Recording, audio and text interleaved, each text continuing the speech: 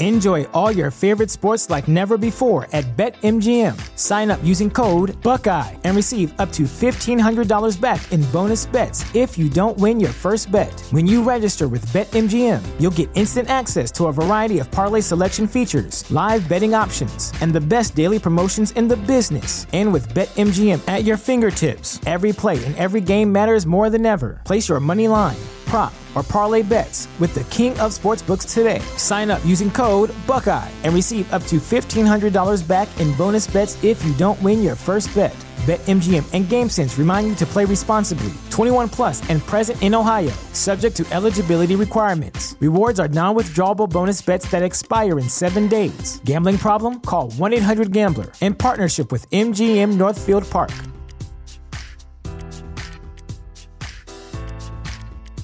What's the easiest choice you can make? Window instead of middle seat? Picking a vendor who sends a great gift basket? Outsourcing business tasks you hate? What about selling with Shopify? Whether you're selling a little or a lot, Shopify helps you do your thing, however you cha-ching. Shopify is the global commerce platform that helps you sell at every stage of your business. From the launch your online shop stage to the first real-life store stage, all the way to the did we just hit 1 million orders stage. Shopify's there to help you grow. Whether you're selling scented soap or offering outdoor outfits, Shopify helps you sell. Wherever and whatever you're selling, Shopify's got you covered. Sign up for a $1 per month trial period at shopify.com/try. Go to shopify.com/try now to grow your business, no matter what stage you're in. Shopify.com/try.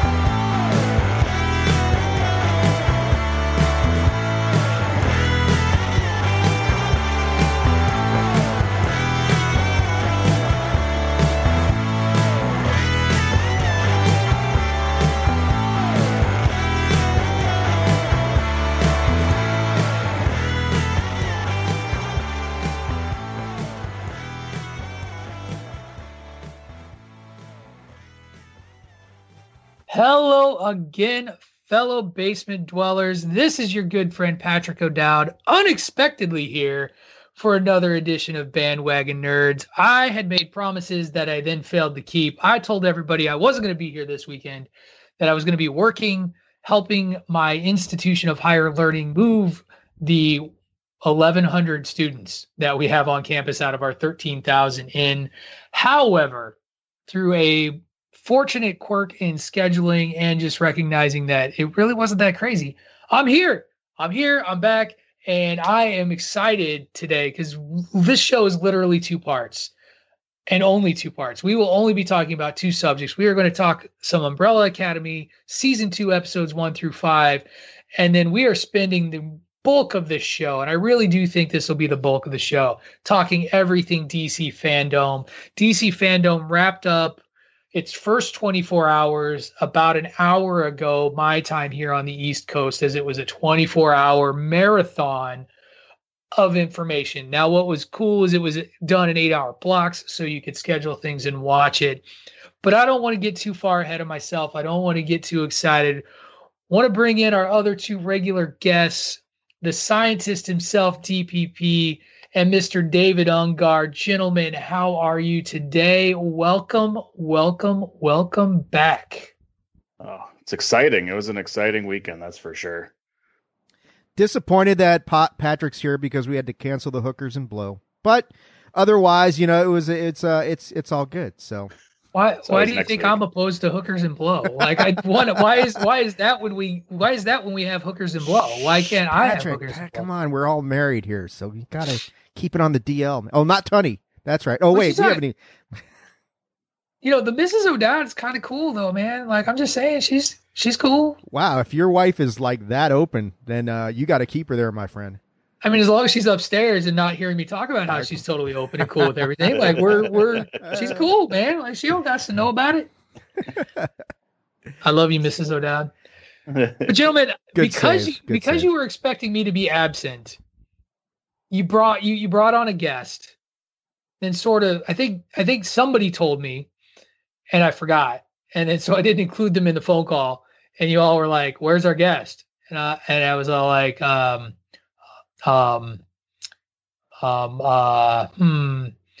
that guy.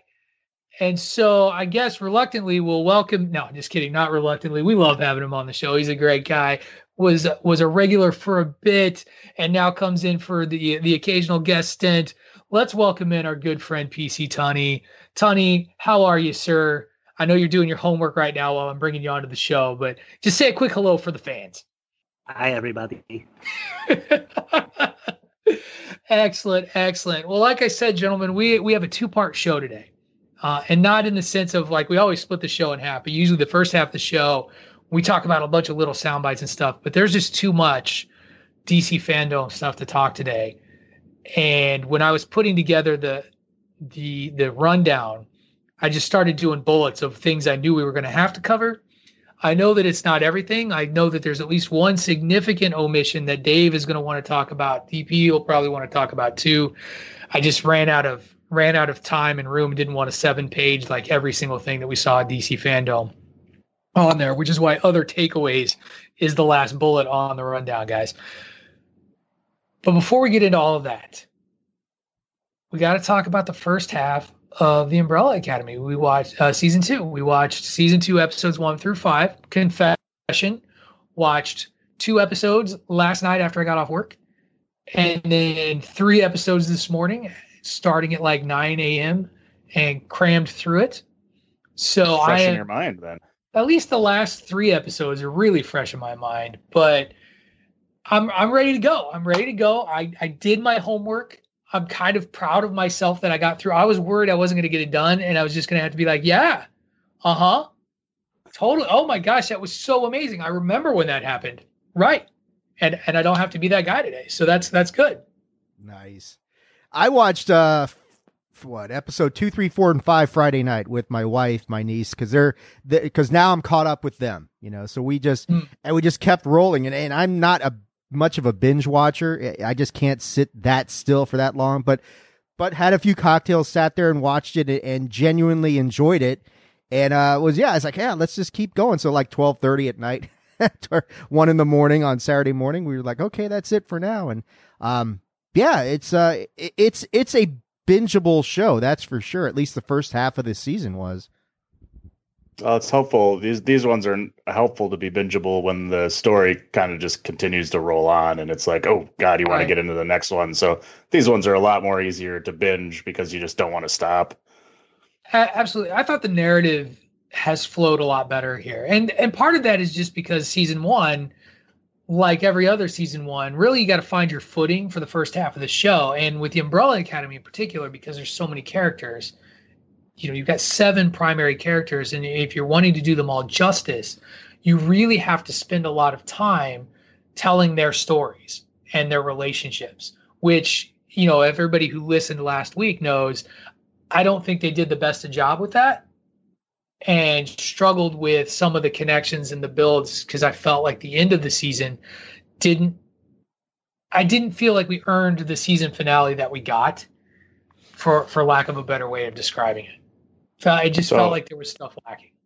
Yeah. So I obviously have kind of binge watched the whole thing. So we know my question ultimately, I guess, to start is, how do you guys like how they kind of broke everybody up? I know Dave, I think it was Dave who mentioned that, where are they going to go when they, after season 1 ended, he's like, they could fall into different timelines. And sure enough, they kind of did. Like, a few of these ended up in sense a year apart from each other.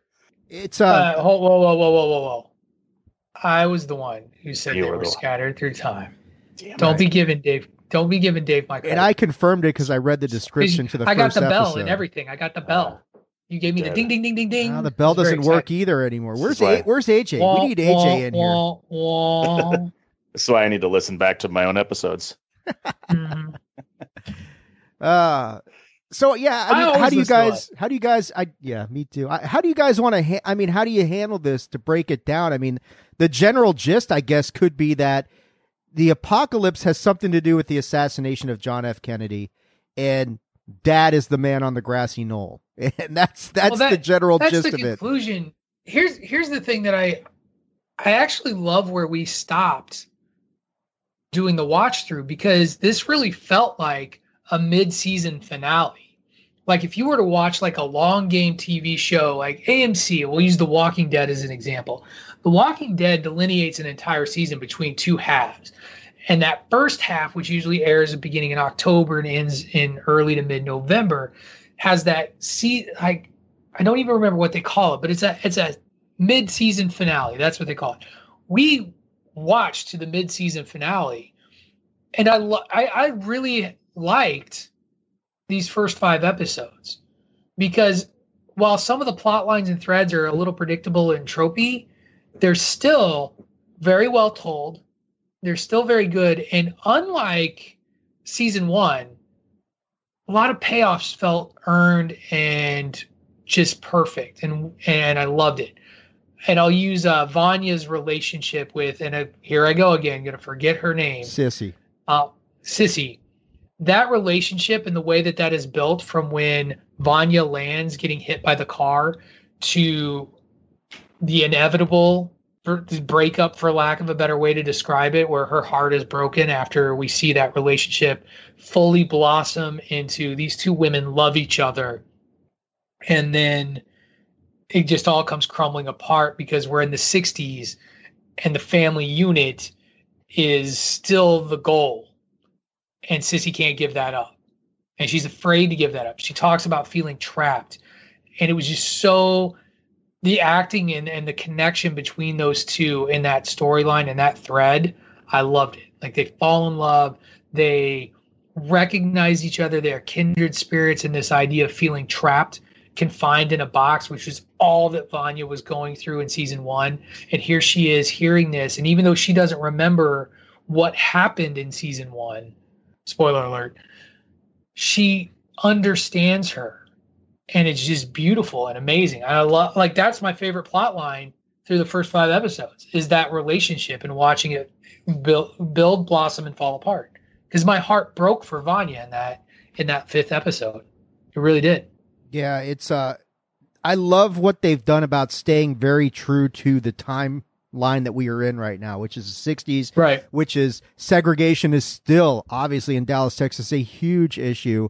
Well, the Civil Rights Act hasn't been passed yet, man. Right, exactly. And then of course, the idea of same-sex relationships are not going to be accepted in the 60s, but we knew they existed. And like you're saying, right, Patrick, the situation with Vanya and Sissy, where they clearly love each other, but Sissy can't just break away from Carl, even though he's a drunken douchebag. And that whole thing. Interesting thing about that is Harlan, the kid who I guess he's got autism pretty badly, is my guess as to if I was going to, TV diagnose him. But interesting thing, Vanya saves him, and she clearly breathes something of her power into him to bring him back, which leads to, okay, the next. What does it all mean? What is that? Is he the linchpin for the apocalypse?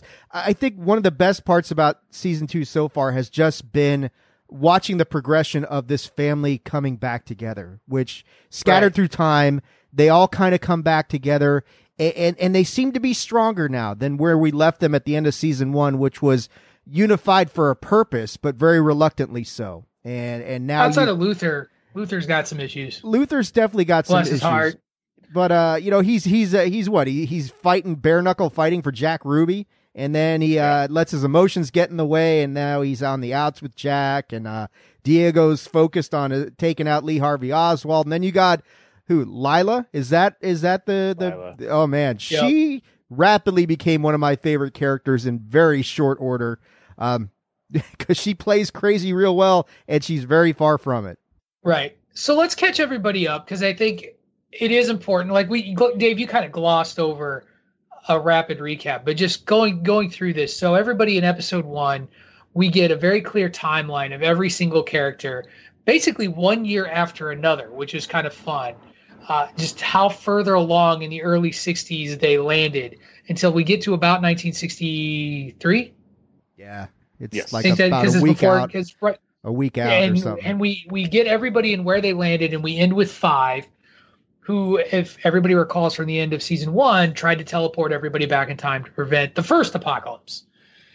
Oops. And as he lands and walks around in the opening moments of season 1 or episode 1, season 2, there's a pitched battle going on in the streets of Dallas, Texas, between what looks like American soldiers and the Soviets, and the rest of the Umbrella Academy is showing up, and they're kicking ass all over this battlefield before Russian nukes start to descend upon them and kill them, and are about to kill them all and create the apocalypse. And Hazel shows up just before that and tells 5, if you want to survive and save your family, come with me. Gets ready to, take him away when these 3 weird-looking blonde dudes, who we learn later are called the Swedes, try to assassinate 5 and get Hazel, but not before Hazel slips a canister of film into 5's pocket and gives him a briefcase where 5 goes back in time and begins to try and track down his family. That then kicks off the then finding the family and bringing them back together. And by the time we get to episode 5, everybody's reunited, and we're now trying to see what the apocalypse is going to be and how will they prevent it. Yeah, I mentioned the Swedes. Those guys, they start off so badass, and then as it goes along, they just kind of like go downhill pretty quickly. Having a Viking funeral for a portion of the one dude's leg. I thought that was hilarious. I did too. It's hilarious, but great. it's just like, this is ridiculous. But it is ridiculous in a fun way. But I mean, yeah, you've got Allison, who is married, which is something Luther has to deal with. Vanya has no memory of anything that's happened. You got 5, who's got his own issues. The handler is still around. She gets demoted, but she's still there. And I mean, there are obviously a lot of moving parts going on. And the gist of it is now we're moving to the point of go ahead, Patrick. Well, when you talked about Lila, you left out the important part that she's the handler's adopted daughter.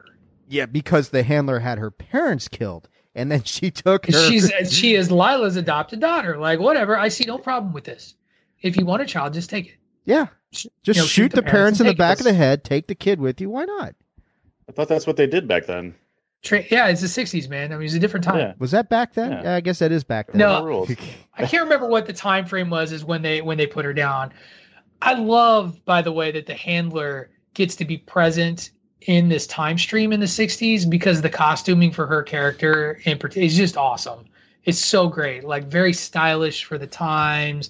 And she's always stylish, like her character just always coming in those dresses, looking just dressed to the nines. But when she shows up every time, it's like, you are a fashionista, and it's amazing. Well, and yeah, finding she's getting demoted for not being able to take care of number 5 and the whole commission, and adding in Carmichael, which is a very oddball character as well. Is that the fish? It's really strange. Is that the fish head? The fish head. Yeah, the talking fish.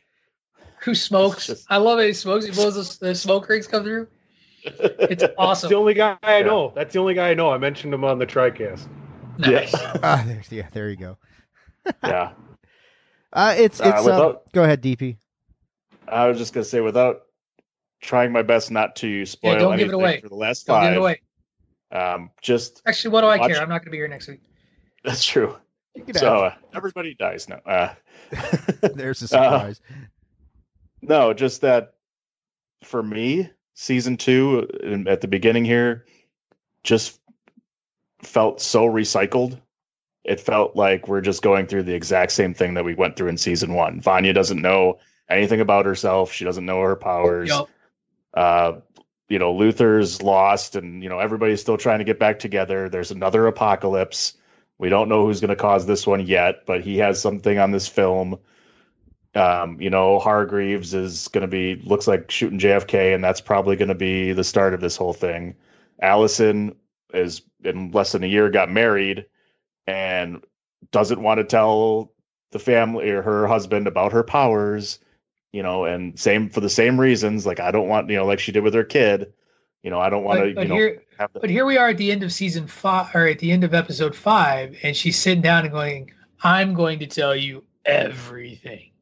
And right. I'm sure that's going to go over well. That is the first time, by the way, guys, where I've been like, I kind of want to see how this goes, and almost broke the pact. I almost cheated. Nerve of you, Patrick. You know what? I held it in. I kept it together because if I'm nothing else, I very much believe in our rules. This isn't Nam. There are rules. Nice.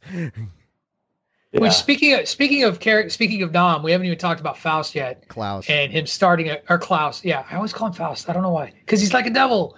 Getting offered terrible choices.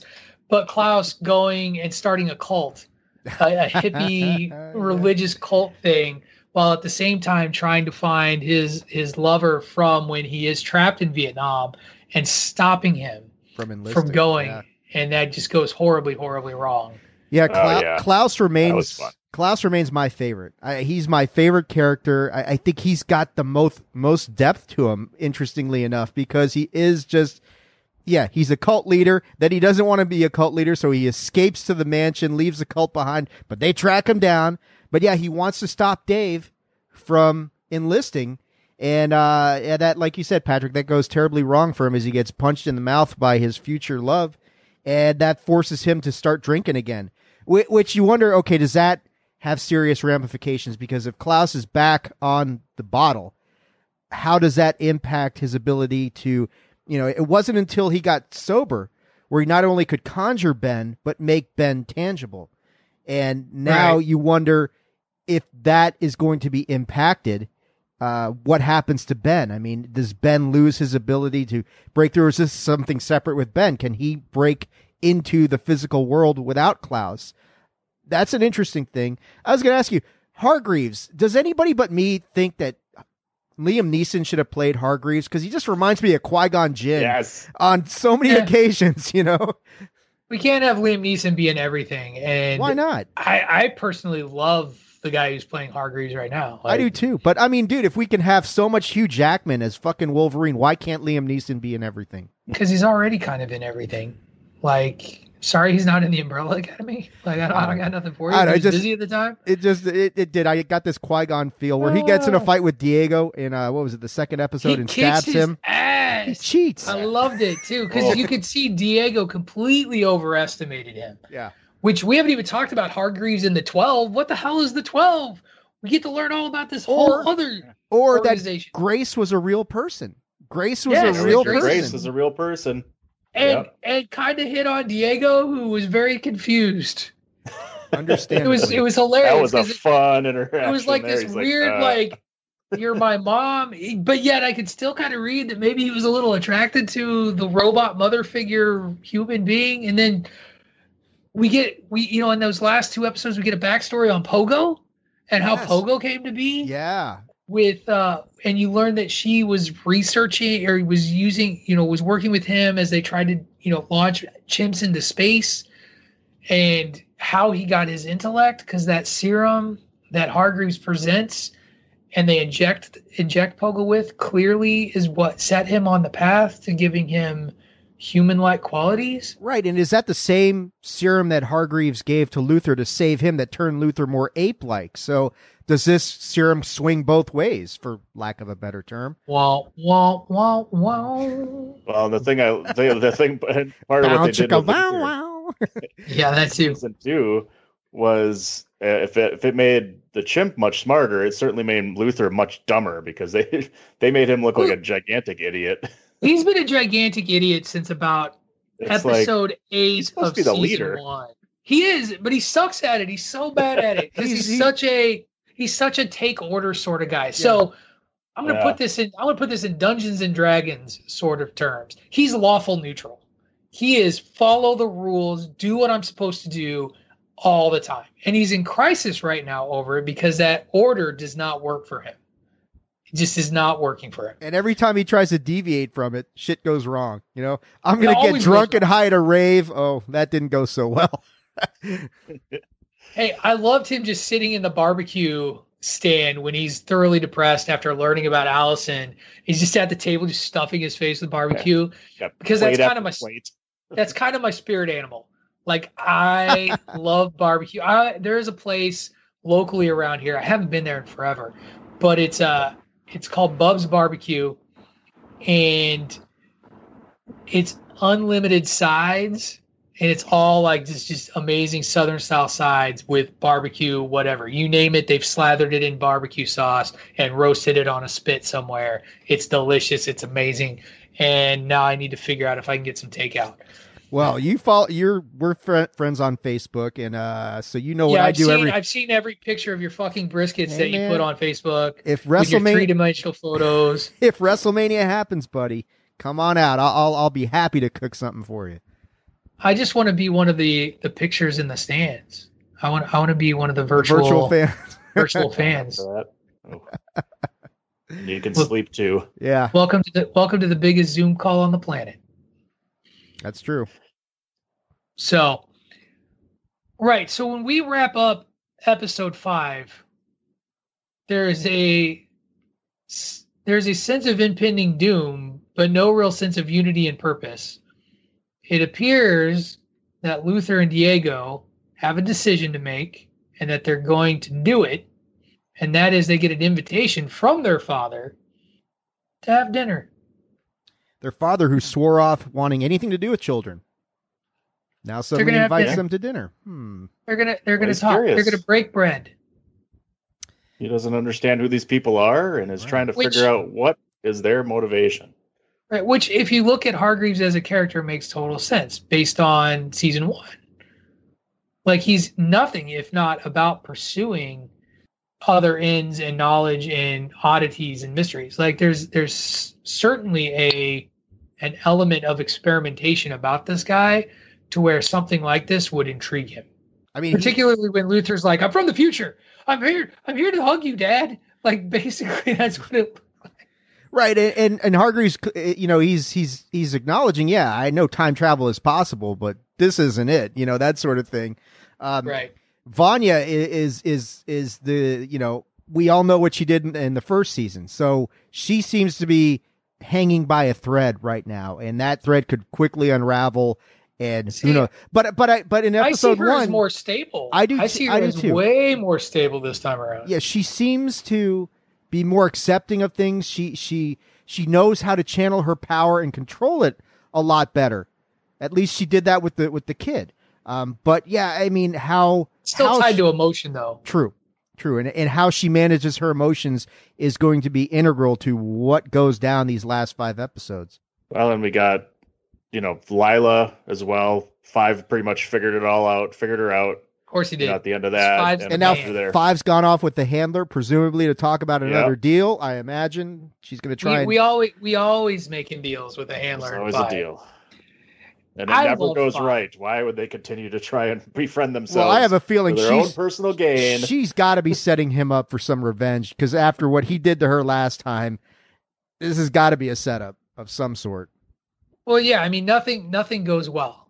Like, no relationship, no plot, no plan, because you wouldn't have a TV show if everything worked. Can I ask you guys something? What? Why is 5 Yeah, we not can. changed? Why has 5 not changed his outfit through 15 episodes now? Because it's his gimmick, dude. You actually do podcasts about professional wrestling, and you're asking about costume I'm changes? just saying, you know, he could at least Like- get something different. His hair, You know his better. hair's darker in season 2, so why not Can I- change his can I clothes? tell you washed what- his socks. That's all I hope. There, I hope so. Can I too. tell you what legitimately worries me, honestly? Because I, as someone who never read the comics and doesn't know, did this series come to like a conclusion, or is it still running? Like, I never read the books.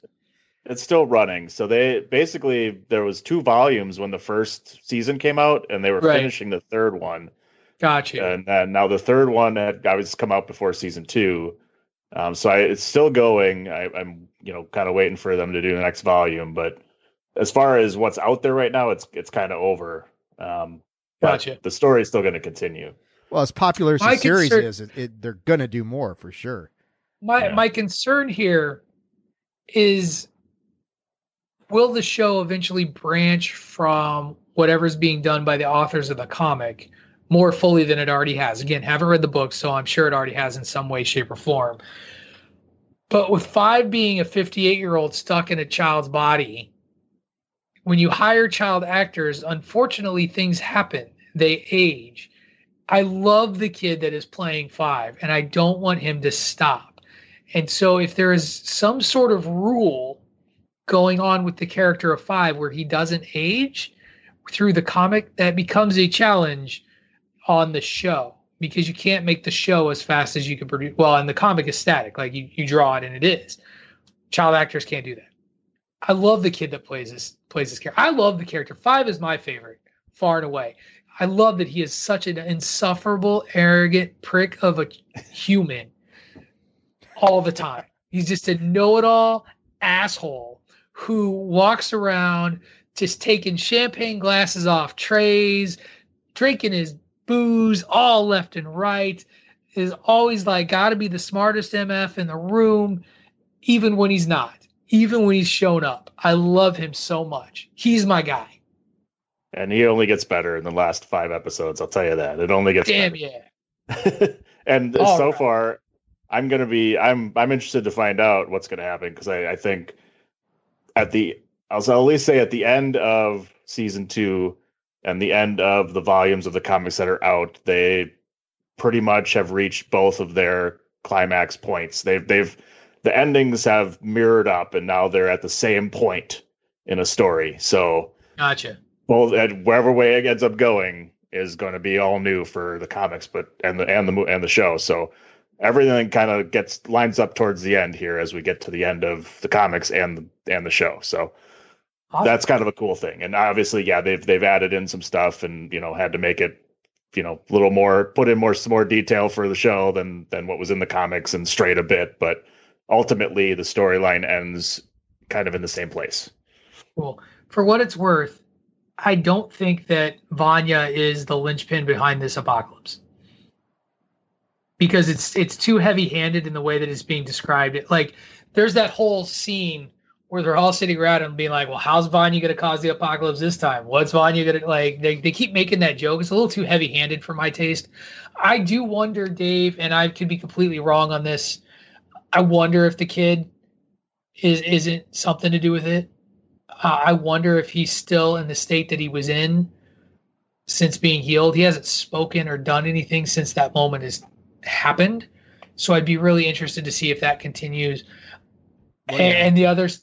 And the other thing is it could be something to do with the 12. I just don't think that it seems too telegraphed to be Vanya all over again. I agree. And I would not be surprised if it is linked to Harlan. We've seen his Right. blow-ups without powers. Right. And now if he... And maybe he doesn't have powers. Who knows? Right. But if he is imbued with powers now and he has a blow-up like that, yeah, that could be cataclysmic, with all that emotion behind a fraction of what Vanya has. That could be a problem. So And we saw at the beginning of season 1 there, when, like I said, when 5 finally dropped in and he saw the apocalypse happening, you saw all of the Umbrella Academy helping to fight off the Soviets. Vanya was there front and center. Right. Ben was helping. Everybody was there. So when the bombs were dropping. So is there another person that kind of starts this thing? Where does everybody fit in? I 'Cause don't the know, Swedes are still DP. there. What do you know? Yeah, what do you know, DP? DP? What do you know? Just saying. Tell us Just your saying. secrets. Tell us your secrets. It could be anybody. it's PC Oh, Tunney. wow. PC Tunney caused the apocalypse. Yes. Damn it! I knew it. I am sad that next week I won't be able to talk about the wrap of the season 2. I will still watch it on time, of course, but Your schedule could unfortunately- change again. You never know. we're going to talk about that at the end of the show. I'm going to talk to you. I'm going to tell the listeners kind of what's going on with Patrick O'Dowd's life in the weekly coronavirus update and how it is messing with my world. But Yeah, great first half of the season. Far more encouraged on the direction of the show, even though, and I agree with you, DP, that it's a little bit of a rehash. I think it's a better told rehash, if that makes sense. Like it just feels like it flows much better, and so I've gotten way behind it. So that's going to do it, I think, for episodes 1 through 5 of season 2. Put a nice little bow on the first half of the Umbrella Academy. I do want to talk a little bit about the nerd review. I put it on here.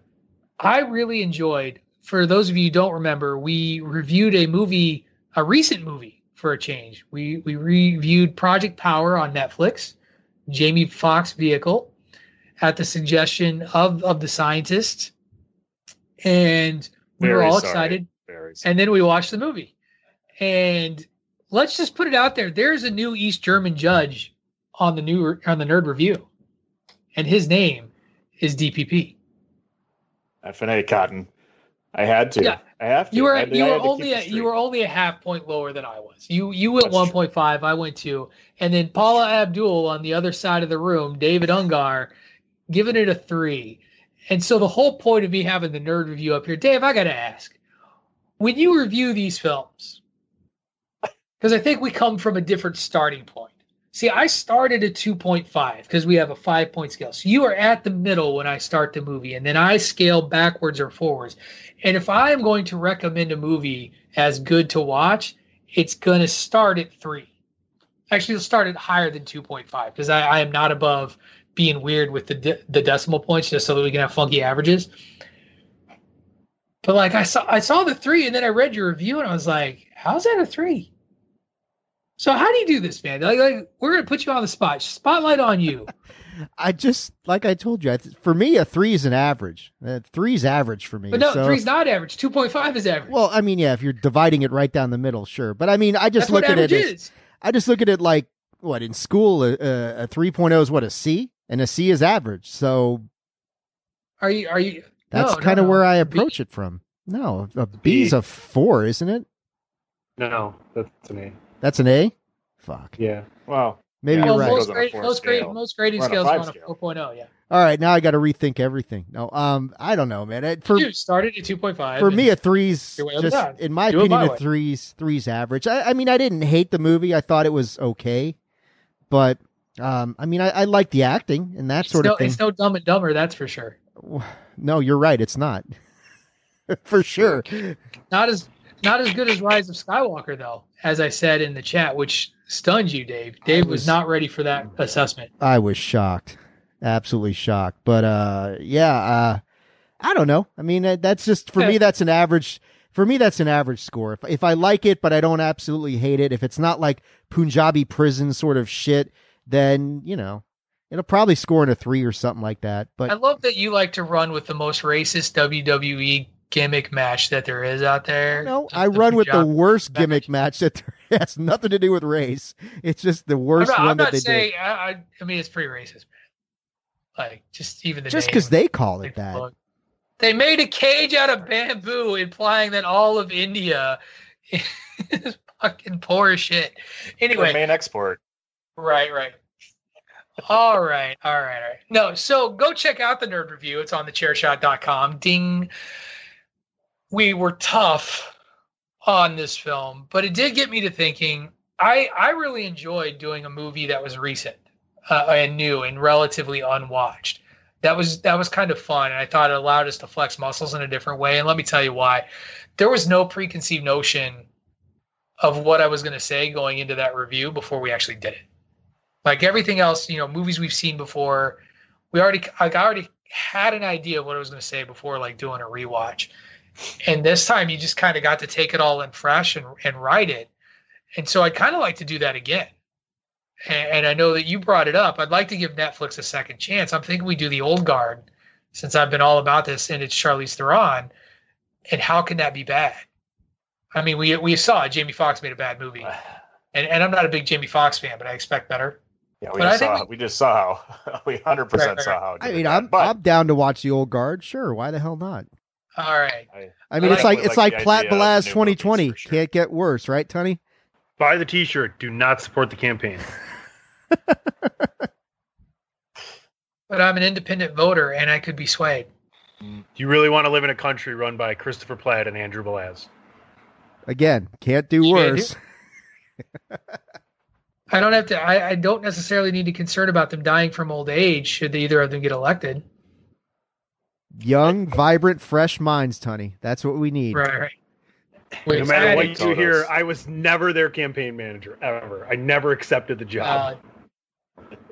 Great. All right. And so here's the thing is if we do the old guard for this week, Bill and Ted comes out next Friday. Now, that's up to you all because that one would require us to actually spend some money to rent and watch. So we can talk about that off world a little bit. But that movie debuts something else, Dave. What was the other one that debuts on the 28th that we were talking about, Dave? New Mutants, doesn't it? New Mutants. Only in theaters, though, right? Allegedly? Yes. Yeah. Yeah, I don't have any of those open yet, so I'm SOL there. Thanks a lot, Baker. Even if you did, would you really want to go? No bueno. No sirree, Bob. So, yeah. So next week we will do, or for this week's Nerd Review, we're going to do the old guard starts early, so they're on. We'll talk about Bill and Ted Face the Music. It sounds like where we might be going with this.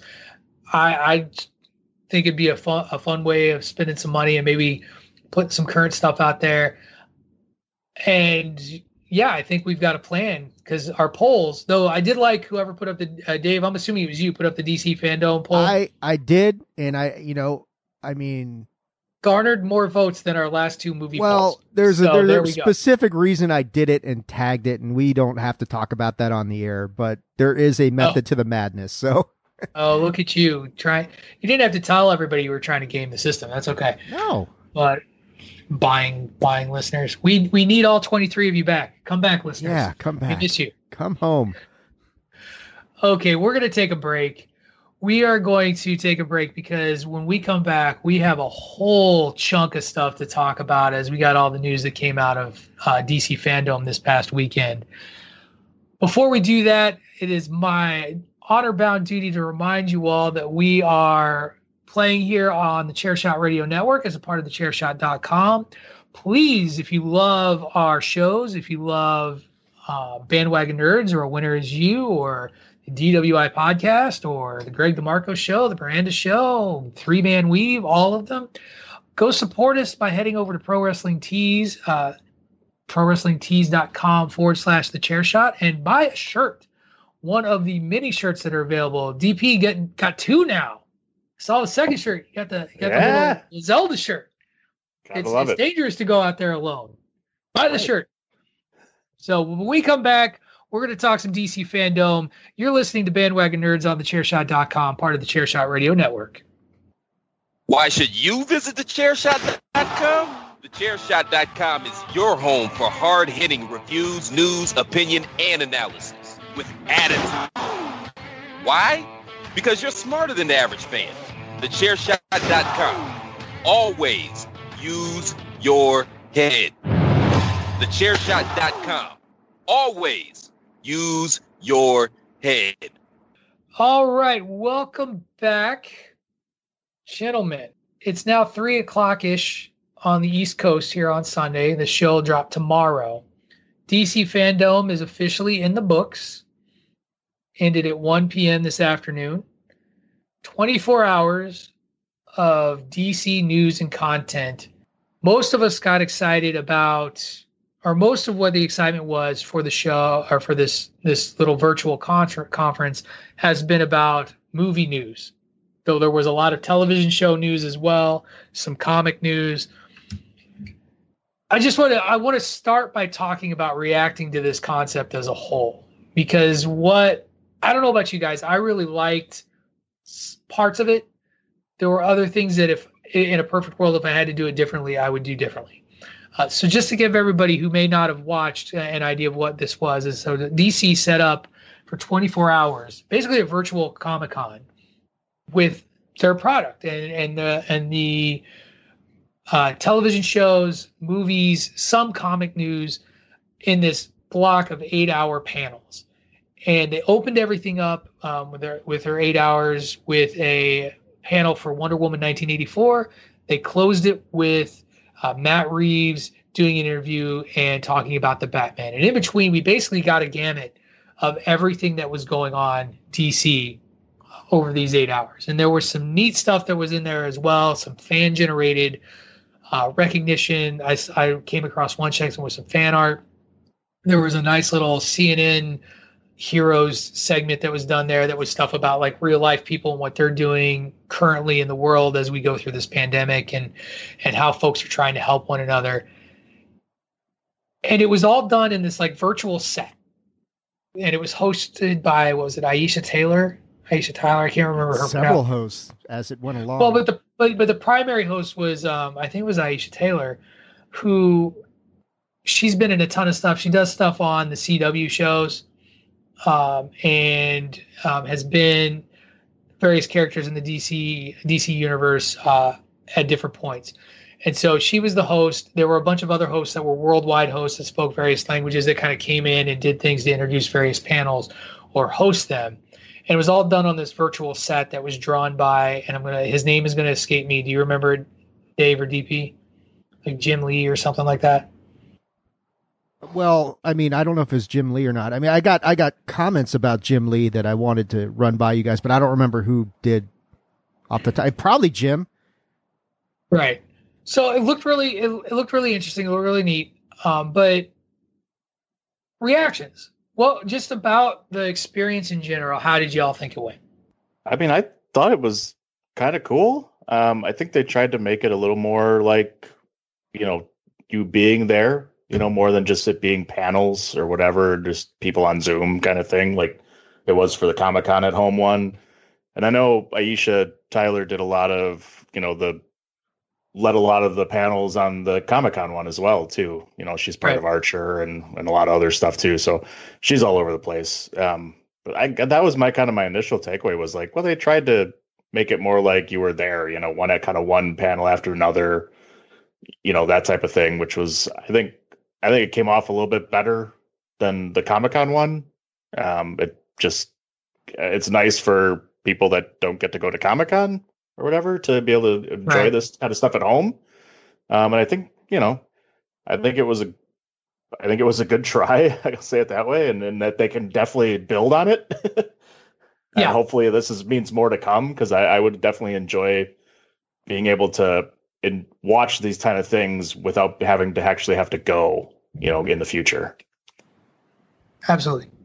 I loved it, man. I thought it was done really well. I thought the length of the panels was good. They varied it up, because when you were first looking at the schedules, like, how do I watch? They got 2 panels going on at the same time. No, they don't.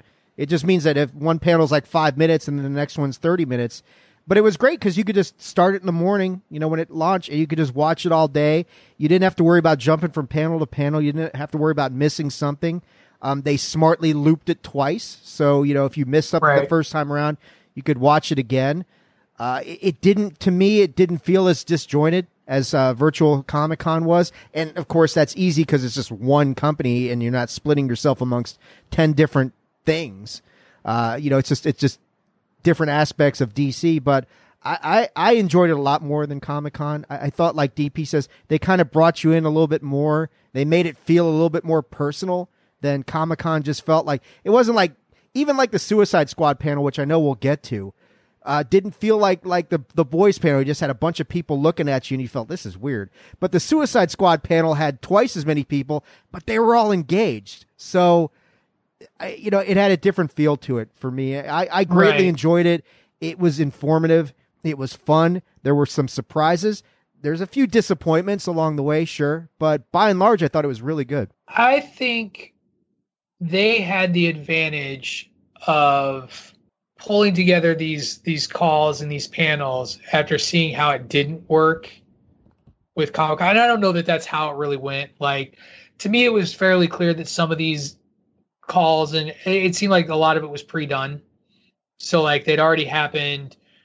I don't know how much of it was live versus how much of it wasn't live in sort of the presentation of it all. But I do agree. I agree with you 100%. The panels themselves just flowed so much better than what happened at Comic-Con. It was clear to me that they really wanted to make sure they got it right. That moderators were really good on those panels. kept people on task. I liked that they incorporated fan questions. The type of questions they took weren't really all that hard hitting. So, which you don't ever expect out of a con anyway. Like, you don't expect like really tough, like probing, pushing questions that are going to make people uncomfortable. You want folks to have a good time. So being able to say, like, what most excites you about being cast in Wonder Woman 1984, that's the type of question you're going to get. And that's okay. But what I really did appreciate and what I liked was that I would rather have these panels, these calls done, moderated, done ahead of time and edited so that it does have a better flow and feel about it, as opposed to awkward staring moments or silence where everybody's kind of waiting to talk. And you didn't really have that out of a lot of it. I also liked a lot of the virtual interview ones, and we'll talk about it a little bit more later. But not Zack Snyder, but the Batman. I missed the Justice League panel. Every time it was on was at the wrong time for me. So I just couldn't catch it. But I saw the Batman Matt Reeves interview live as it happened. That was around right time when I logged in from home from work. And having that, like, in that interview space and still looking like it was on that virtual stage, I liked those. Like, that not every one of these panels or interviews was a Zoom call, where it's side-by-side split screen, where it looked like even if they weren't in the same place at the same time, it looked like they were in the same place at the same time. And so that kind of gave it this feel of some natural stuff. The one thing that I would have loved to have out of this that San Diego did that DC didn't, and I understand why DC didn't do it, because there's a feeling of exclusivity of you have to make this time or you'll miss it. But the Comic-Con structure of being able to watch those panels after they've aired throughout the period that they're up was nice. And I would love, in the future, and this is the first go around, as I think you said, DP, I think it would be great if they had maybe it's a 48-hour event where for 24 hours you have to catch it as it airs, but maybe for 24 hours after it's just a hub and you can catch the panels that you missed and sort of watch some stuff on your own time. Because I would have loved, honest to God, for as hard as I am on Zack Snyder and dislike his movies in his film, I would like to watch them and not just caught the trailer after the fact. Because I am interested. For as much as I rag on Zack Snyder, I'm interested in what this is going to look like and what this is going to be. I would have liked to have seen the official announcement of Ben Affleck coming back as Batman for this role and perhaps others. Did they make that? I don't even remember them making the announcement. I mean, he was It made there. the news. Yeah. It definitely made the news that he was signed back on to play Batman, at least for Zack Snyder. Yeah, I mean, we'll talk about the Flash panel says hi. Yeah, exactly. We'll talk about the Zack panel. One thing I was going to say about Jim Lee is, as this went on, it has become more and more evident that Jim Lee has now evolved into the Stan Lee of DC Comics. No coincidence they share the same last name, obviously not related, but everything is now flowing through Jim. And that was a big point that I noticed yesterday, that a lot of guys saying, yeah, this got approved by Jim, or Jim was involved like 3 or 4 different panels. He's their Kevin Feige. Yeah, exactly. And I mean, and really he has that Stan Lee aura, not on the same level, of course. I'm not saying that at all. No one matches Stan Lee, but he's evolved into DC's variation of that. So, yeah, I mean, it was cool the way they laid it out. There was a lot of variety to stuff. It wasn't just movies. The TV shows are, man, Titans. We can talk about that when we get to that. But you could talk about that, because I haven't watched episode 1 of Titans yet. Titans is, I mean, just the stuff that they did. One of the best parts of fandom. I don't know, DP, if you saw this, the scene in Titans where Superboy and Krypto.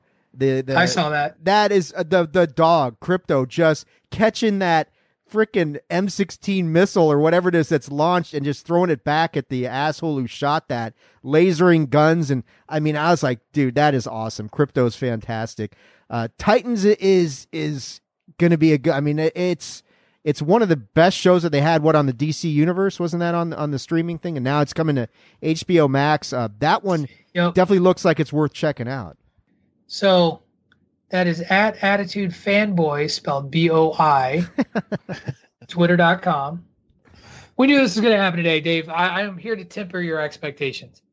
Oh, good. So the way I thought we'd break this down, though, is we know we got the big ones that we want to talk about today. We know we're going to talk about Wonder Woman 1984. We know we got to talk about Zack Snyder's Justice League and the Batman. I put on the Suicide Squad as well. And then I thought we'd start, though, with the tidbits. And I got a couple that I put on here. But I think this is a good place there, because there were some panels that didn't really tell you a whole heck of a lot, if anything, like Aquaman. And rightfully so. Like, Aquaman's not due out till 2024. So 4 years in advance, what are you really going to get out of James Wan?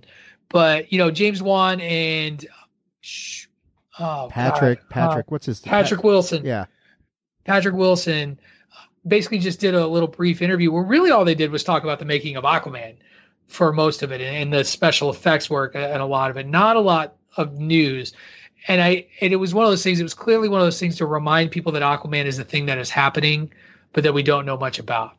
But a couple of the other panels that I was excited about that I jumped on that didn't really have much information were Black Adam, where The Rock basically hosted a generic little Q&A and talked to his co-star, and Shazam, where we got the full title, Shazam! Fury of the Gods, and we learned that Sinbad, the comedian Sinbad, will be in the movie in some way, shape, or form, which led to a lot of jokes about the urban legend that he was in a genie movie called Shazam, which does not exist because people confuse it with the Shaq movie they called Kazam.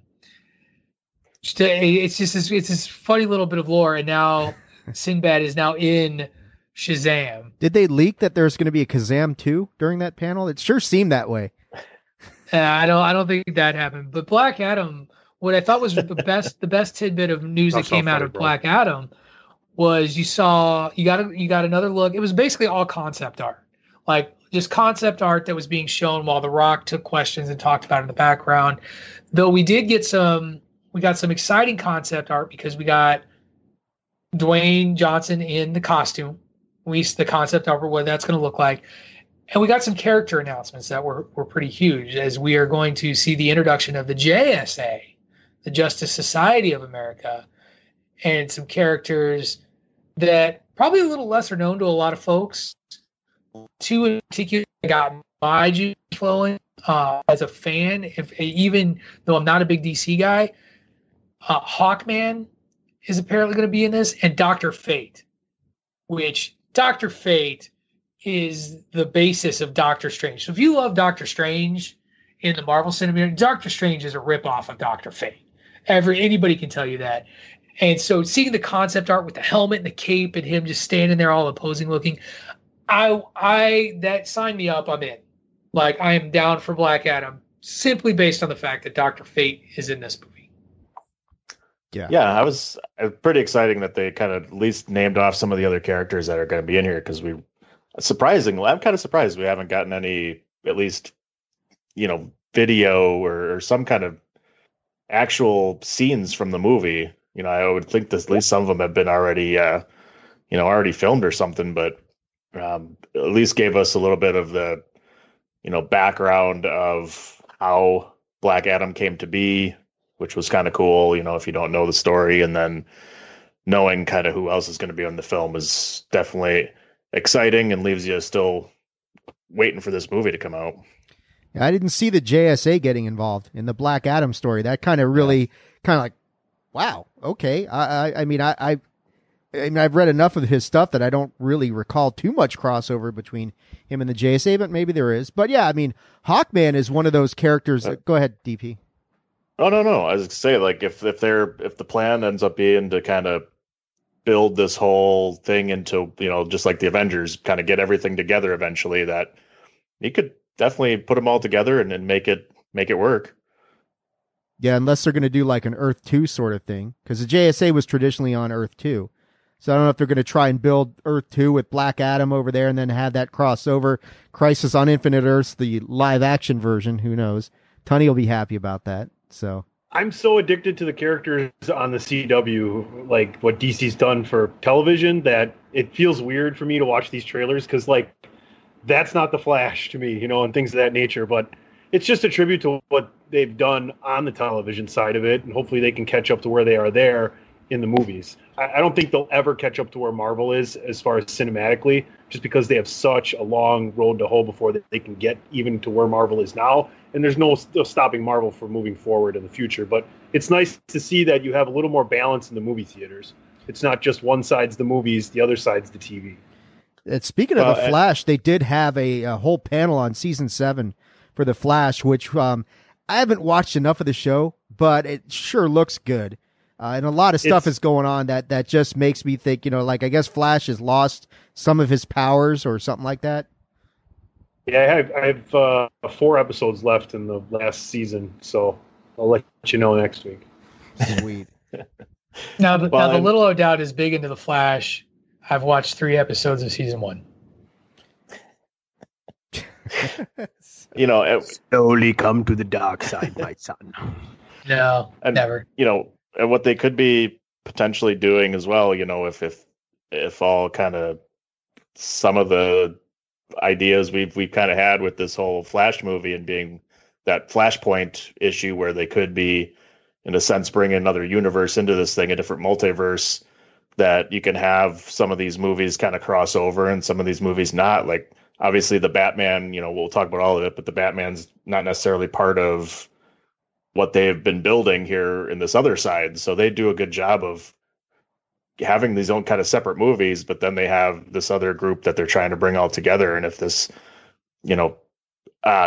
Black Adam with the whole Justice Society kind of coming together and then bringing in Flashpoint, they could be building to some other alternate multiverse thing that, unravels itself here, which is kind of cool, I think. Just like in the TV series, there's multiple Flash, right? I mean, you could have Robert Pattinson and Ben Affleck. You could have Batman versus Batman down the road, and maybe they help each other, whatever. You get that Flashpoint, you get your Infinite Earths. Leads to a lot of possibilities, something that they take advantage. That's a big thing to me, is that this has the potential to either fix a lot of problems with the DC cinematic universe, or if it goes poorly, really just kind of wreck it. Or create new problems. Yeah. I think it's the same problem in Marvel, because we are entering into this new. I don't want to call it a competition. I mean, it is a competition; they're competitors, but we're kind of entering into a multiverse arms race here, because both cinematic universes are heading that way. Like Doctor Strange, the Doctor Strange sequel is called The Multiverse of Madness. Like, that is where they are going. And I saw an article, I think it might have been on Screen Rant, that was talking about now Kevin Feige is starting to look for people who are in Marvel movies before the MCU really started up to kind of involve them. We already know that we've got a Michael Keaton. We already know that Ben Affleck's back. Sorry, I went all the way back to old Saturday Night Live with Ben Affleck. But and Taika Waititi's in there too. Yeah, Taika Waititi. He's coming over. Right. So there's a lot there. And both of these could either really, really work, or they could become too convoluted for people to stick with. Yeah, one of the better panels I thought on Fandom was the panel on the multiverse. It was like Multiverse 101, where they just kind of tried to lay it out for you in a way that you could digest and say, okay. I mean, for people who are new to it, they could look at it and say, okay, I kind of get it. There's multiple Earths. There's various different variations of me with, I might be a different gender. I might be this. I might be that on a parallel Earth. So you get the general gist of it. But yeah, how they bring all that together for Marvel and DC is going to be very interesting. I just tell people to watch the introductory credits to the 1990s television sci-fi show Sliders, where Jerry O'Connell explains what parallel universes are. Not bad advice. I love the blank faces around the screens right now. Go check out Sliders. It was ahead of its time. The only place I've seen Sliders is White Castle. Oh, I'm so sorry for you. Yeah, I feel bad for you too, DP. Every time Greg DeMarco and I get back together, if we're in a region where White Castle is available, we always talk fondly about, oh, we love White Castle. It's so delicious. Why don't we ever go there and get food anymore? So then we go and get White Castle. And then like an hour later, we're like, oh, we remember why we don't get White Castle anymore. We weren't drunk. We were sober. Or high, like Harold and Kumar. Yeah. Single-handedly kept White Castle in some serious business for a bit. Indeed. So you mentioned Multiverse 101. I think I caught a little bit of Flash talk. Were there other tidbits that really stood out to you? Video games were also a big thing. I mean, we saw a Suicide Squad video game that's coming from, was it Rocksteady? Is that who's making that one? I think it's Rocksteady. Suicide Squad is the Rocksteady one. And then Gotham Knights is Montreal. Yeah, Warner Brothers Montreal. I don't know about you, DP, but Gotham Knights it has Arkham Asylum's fingerprints all over it. I mean, it really played and felt like a similar game. Yeah, it kind of is. I'm assuming it's going to be, and it's from the same people that did Arkham Origins, which was kind of the offshoot one of the three from that Arkham series. Warner Brothers, Rocksteady did those, but then Warner Brothers Montreal did the Origins one, which was a little, it didn't get as much fanfare. It wasn't as good as the other ones, but it was very similar in the whole thing. So and this one looks just freaking amazing, and I'm assuming is going to be pretty much very similar to the Arkham series that you saw, with some, a little bit more additions, and no Batman, which is kind of cool. In this story, Batman's dead, and you play as, the other four, basically the big four of Robin and Batgirl and Nightwing and Red Hood. And then there's Batgirl and there's Batwoman, I think, as well. Oh, was there? I might have missed that. I thought there was Batwoman in there. Okay. But, the idea of adding kind of co-op to everything and being able to play, with your friend online or whatever is obviously a big thing these days. So adding that element is pretty cool, and having to do some, team up moves and things like that is always pretty neat. But yeah, if you're a fan of the Arkham series at all, this is going to be, from what I can tell from the, watching the trailer and the kind of some of the gameplay, it looks amazing. Patrick, and the Court of Owls is going to be in it, which is awesome. I love the Court of Owls story. So I was pretty cool. As soon as I saw them, I was going to text you. I said, DP, Court of Owls. Yeah. Patrick, I just finished reading that one again too. Yeah. Did you see the Beyond Batman? I did not. No, I wasn't able to. It's really funny because in this panel, it's not a panel. It's like a little vignette sort of thing. What I liked about it, DC wasn't afraid to poke fun at itself. Oh, wait a minute. Was this the one with like where all the different Batmans were talking to each other on the phone? Like there was like the Lego Batman popped up. No, it's a different one than that. This is one where there's like a couple of Batmen and they're watching footage from the 1960s Batman show with Adam West and Cesar Romero. And no, I didn't see that one. It is hilarious, man, because they're like looking at it and they're making fun of the fact that Cesar Romero, you can see his mustache through the Joker paint. So they're making fun of the mustache, which I think is a jab at the whole Henry Cavill Justice League thing. Right, and it's just like that at the end. It's like, I can't get that mustache out of my head. It's freaking hilarious, man. You would have greatly enjoyed it. It was like Batman Mystery Science Theater 3000, where there's two guys who do Batman are critiquing. Gotcha. It's phenomenal. And I definitely missed that. But no, I saw this little in the midst of it, and it was probably just a little go-between or a commercial, but there was this little vignette of various iterations of animated Batman trying to get like fast food or something. I can't remember what they were doing. But they just kept calling around to other animated Batmans and like making fun of them. And, and Lego Batman was brought in. Oh, it was about masks because Batman Beyond. Right. Future Batman. He's like, you guys are talking about people masking up, and all of you got the wrong mask because you cut out the face part. Only my mask is the. It was good stuff. Right, and that's pretty funny. That brings up a good point. I thought they did a good job managing the pandemic. They didn't overstate the fact that we all know it's there. They did the CNN thing, which was really cool and a good look. And they had a really good panel that dealt with social justice, where it was like nothing. It was like nothing but minority women and one black guy. And he even made fun of himself. He's like, well, being the only guy here, that sort of, I thought that panel was done really well. And it also, I wanted to say they had another panel. I forget what it was, but it was comics and stuff like that. And everybody in that panel was the surprise one. No, I think it might've been the surprise one, but everybody in there was a minority. Right. And because they're talking about bringing back Milestone. Right, exactly. And it brought me back to that article that we kind of went over and representation. Yeah, exactly. The Time magazine thing. Where you got really angry for a while. I got angry, but I was like, it's okay, man. But I got the red ass. I thought that this panel was a good representation of, hey, look at the progress that's being made. This is nothing but there's not a white guy on there to be seen. So I like that as well. So. There is some really good stuff on the Harley Quinn, the animated series. Oh my Lord. Okay. So we've got 4 major movies we got to talk about. So I'm cutting you off, sir, before you have an accident on your keyboard. No, I'm just saying you should watch the Harley Quinn thing, because that is hilarious. I still want to watch the show. Again, HBO Max is proving to be one of the best purchases I could have made for a streaming service, as they just keep adding content as the DC stuff explodes. And I know for a fact it's going to take a long time, but eventually the CW shows are going to roll over there, if what I heard is true and what I've seen is true. So fingers crossed that actually happens.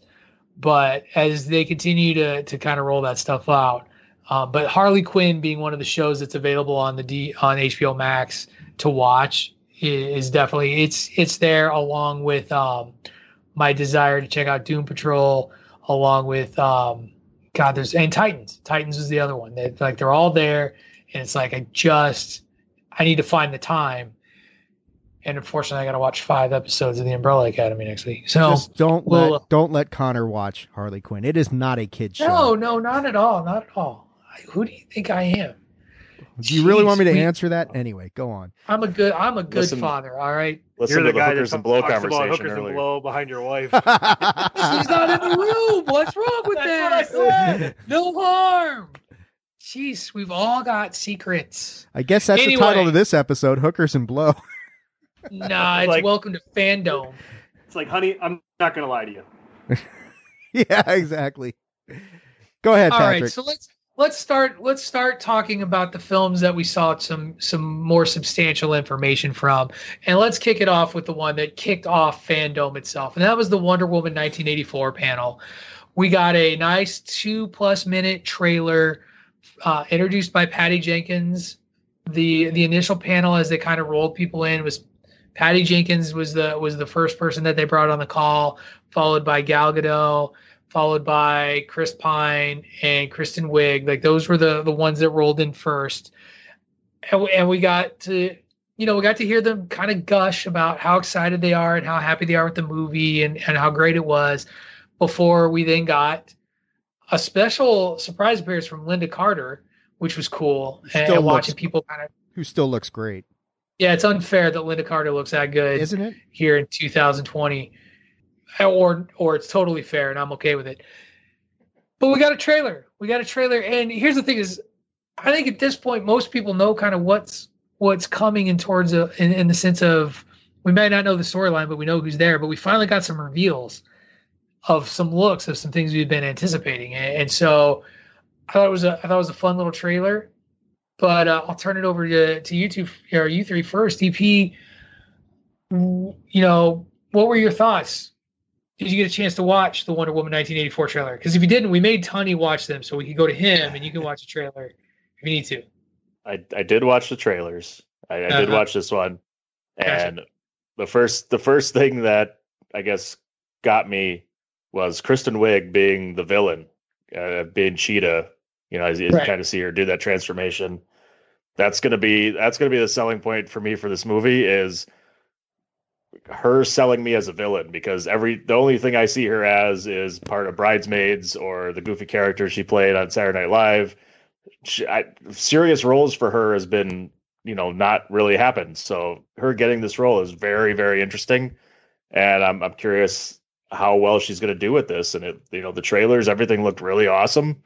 But that was the big takeaway for me was, I expected this, it to look great and it'd be great, and seeing Wonder Woman lasso a lightning bolt was pretty cool. Right. Like lassoing across the sky was kind of boss. Yeah. Yeah.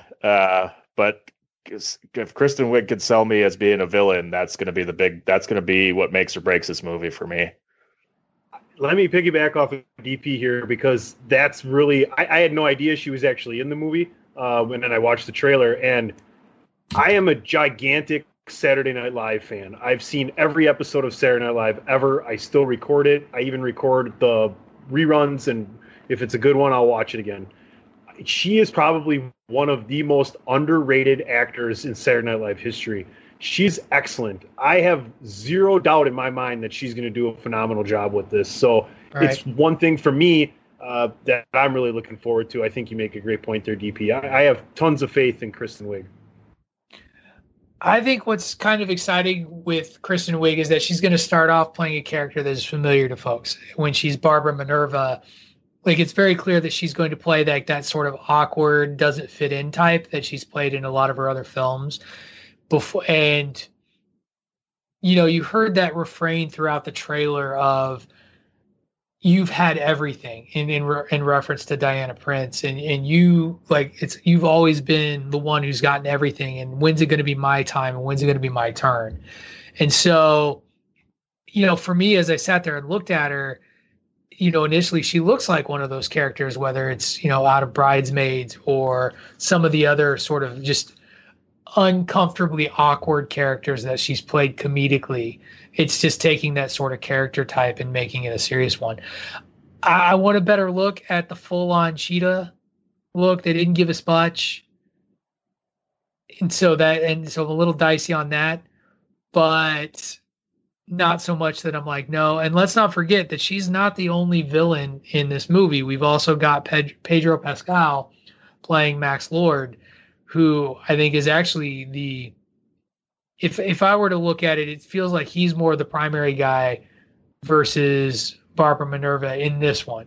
Maybe it's a balance and a split, but I got the sense that he creates Cheetah throughout the course of this movie.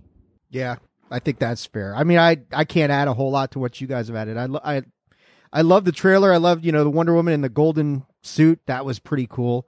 You did get the, first kind of real look. You got to see like an early version of Cheetah's outfit, and then later on a much more fleshed out, much more developed version. Although, like you're saying, Patrick, it was only for a brief instant that you got to see it. It's really dark. It's really hard to see, which I know is intentional. Right.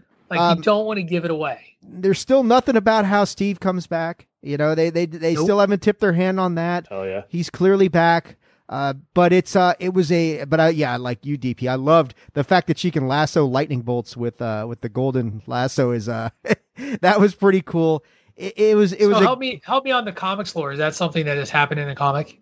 I don't think so. Not I mean, that I don't remember. remember. I don't remember it, but I mean, I guess the magic lasso that lasso is all over that trailer. That lasso, like, isn't just that she's roping lightning, like she's deflecting bullets with it at one point. She's creating whirlwinds with it, which I love, because when people think about Wonder Woman, especially if you're a child of the 80s, you think two things. You think, well, three things. You think Linda Carter, because, I mean, hello. You think Lasso of Truth. You think Invisible Jet. Yeah, maybe the armbands. Are we going to get the invisible jet out of this whole thing? But she doesn't really need it because she can fly. So why bother? She can lasso lightning bolts. Yeah, really. Why do you need an invisible jet? So, if there's anything I was disappointed about, it's still no release date. They still no October release. 2nd, dude. Did they give a release date? That's the targeted release date. Oh. That's the last release date. Well, we'll see. I think Hopefully, the invisible jet will really be something to see. But I'm Ching. Wow. That one really took me a second, and I'm embarrassed. Nice. Well, I wonder. I mean, they made the tease kind of a little bit. They joked about it with when he got into the plane, and he was like, watch what I can do when I fly, and he's like, wouldn't they have radar? Oh yeah, that was good. That was good. And I do love that we're going to get a nudge, wink, wink from fashion to the 80s as he's wearing. I'm wearing parachute pants. Does everybody parachute now? Yeah, it'll be interesting to see how they portray the budget 1984. For that movie was They went over on the budget for all the shoulder pads they had to buy for the women. I hope so. Can I just say, I didn't talk about this in sort of we were talking about the aesthetic of DC Fandom, but one of the other sort of little things that I really appreciated out of this versus the San Diego Comic-Con was the unified backgrounds in those Zoom calls. Like everybody had the Wonder Woman 1984 sort of screen background. And there was a joke during the Suicide Squad trailer with Will Arnett where he was talking with the developer of the Suicide Squad game, and the developer was like, "Well, I just have the green backdrop that they sent me that I was told to put up." So it's clear that DC really thought this through to make sure that it had a good aesthetic and look to it. And I really noticed it the most in the Wonder Woman Zoom call where everybody had the backdrop. That was the exact same background, and I thought that was just a nice touch. Made it look better. Made it look like it made a lot of sense. I try to get my words together. Yeah, it makes it look more professional, or rather than just people sitting in their living rooms with whatever, some goofy ass poster behind them or whatever that doesn't make any sense. Yeah, like that. Somebody's got some weird blind patio doors, and I see you don't want to see that when you're looking at somebody. Fuck you! You used to live here, asshole.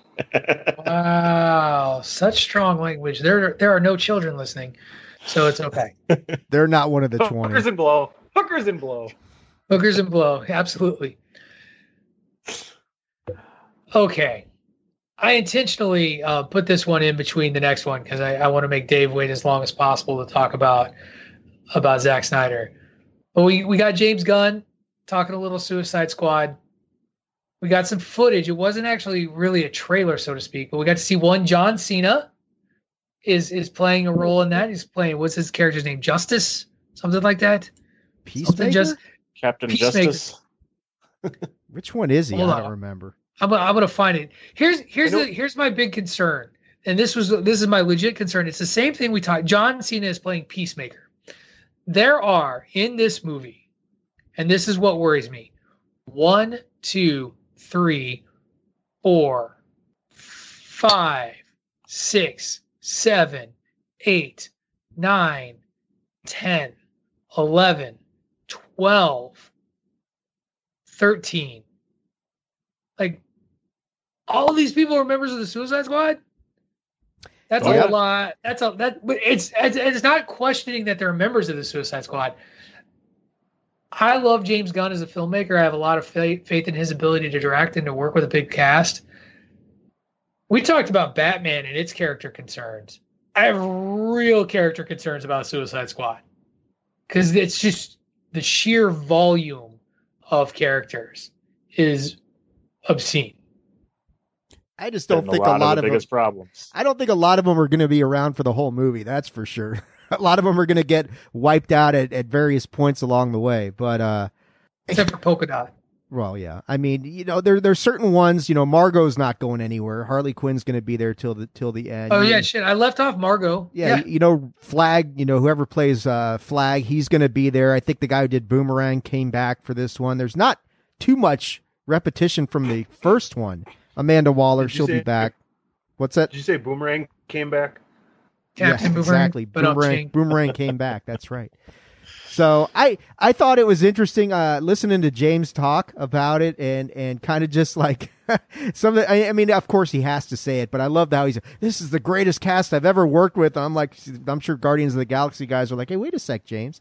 What about us? We were pretty damn good too.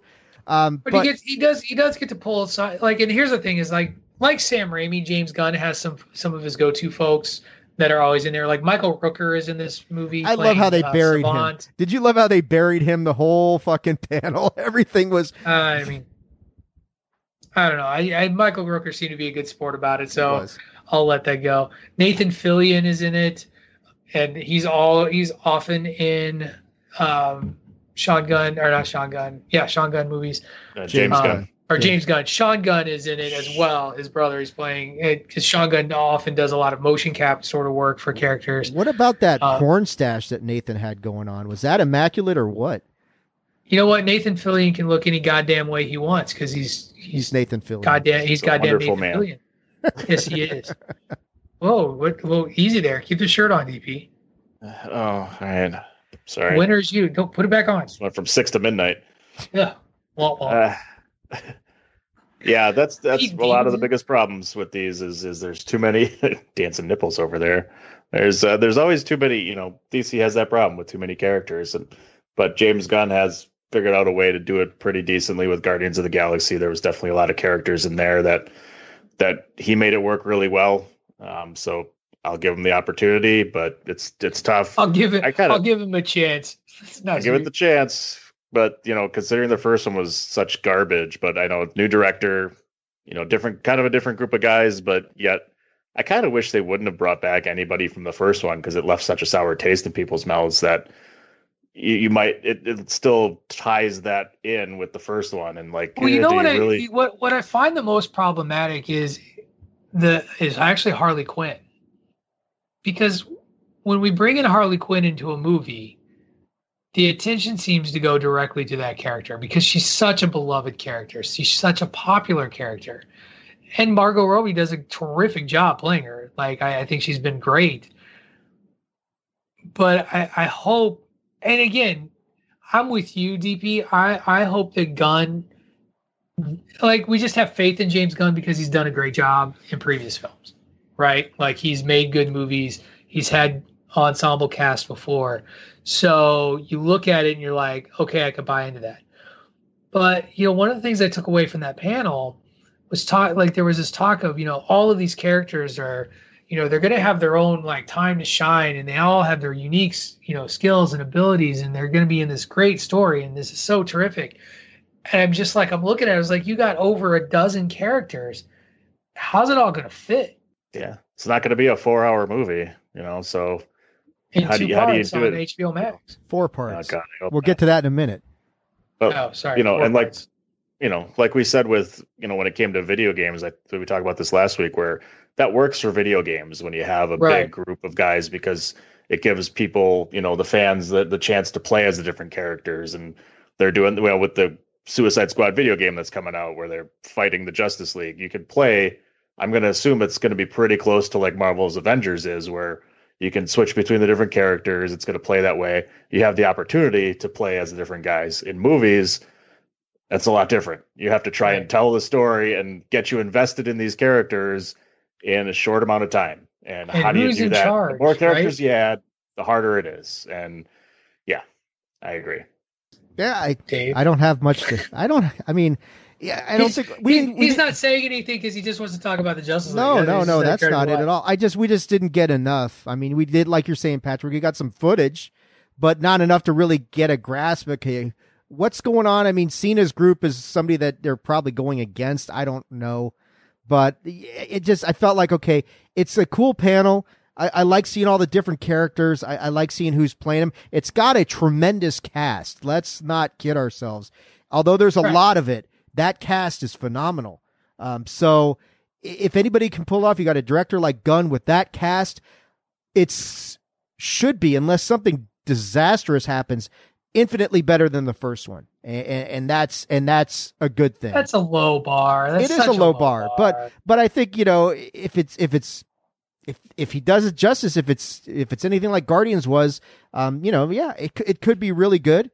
It could be the beginning of a new franchise. I do tend to agree with you that while I know they're not going to keep Harley out of this movie, it does create a natural distraction because she becomes the focal point, and it takes away from all your other characters.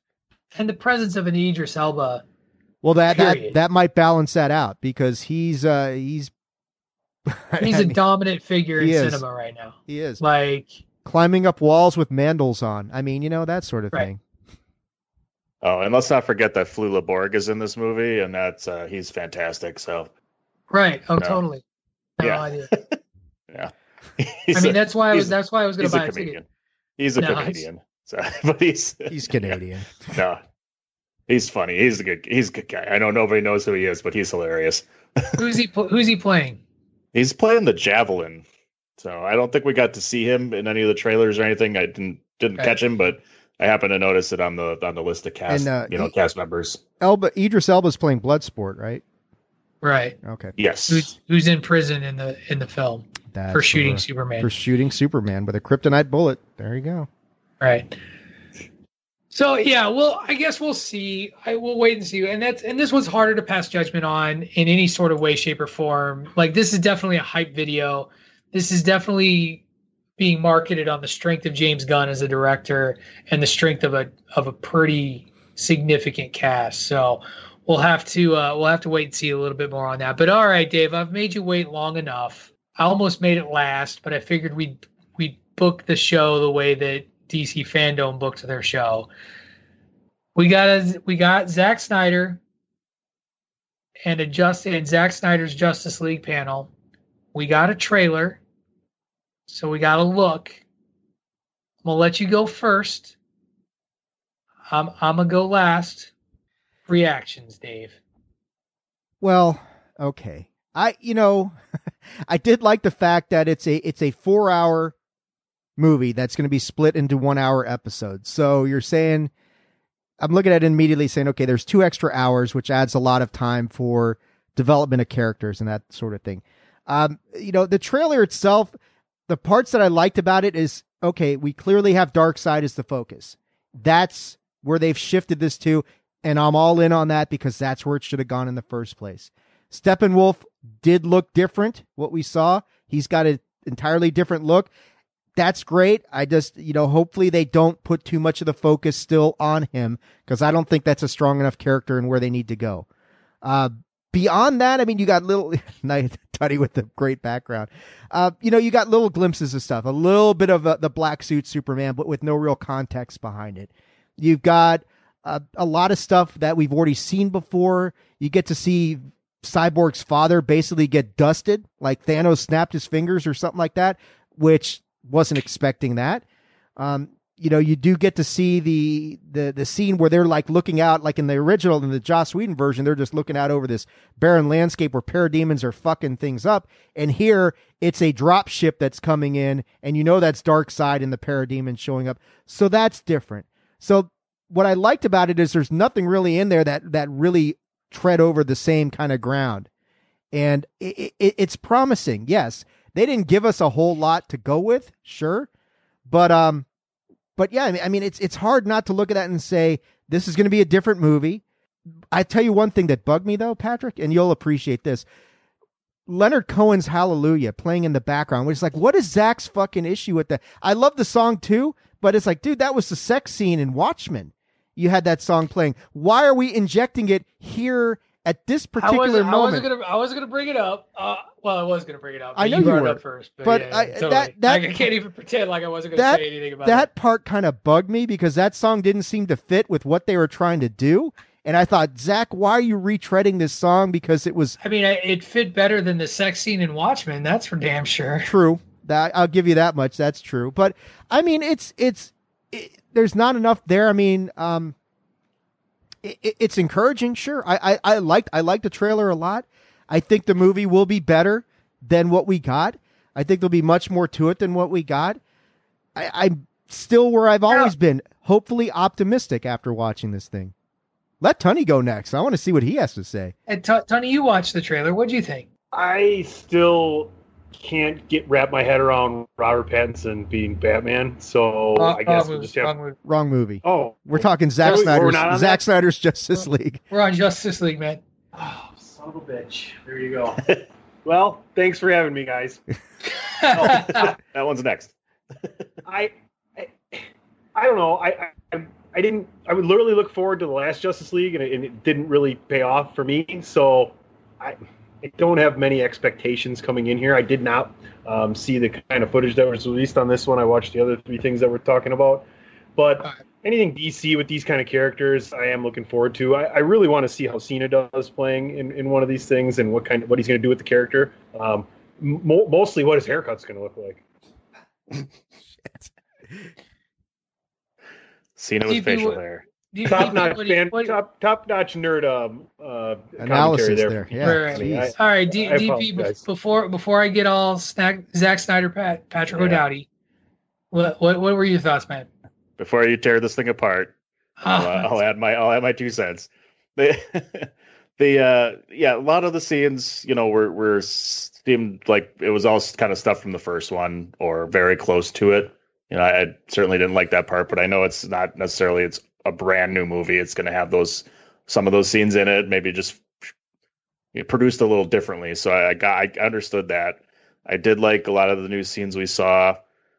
The fact that it looks like Cyborg's dad's going to have a little bit more into it until he gets, we saw him get killed. And as they were looking like they were trying to do something with the mother box there, like they were similar to what they did with the Tesseract in, the early Avengers movies where, they were trying to light something into it to try and open it up. So that was kind of cool that he brought his kind of science background into things.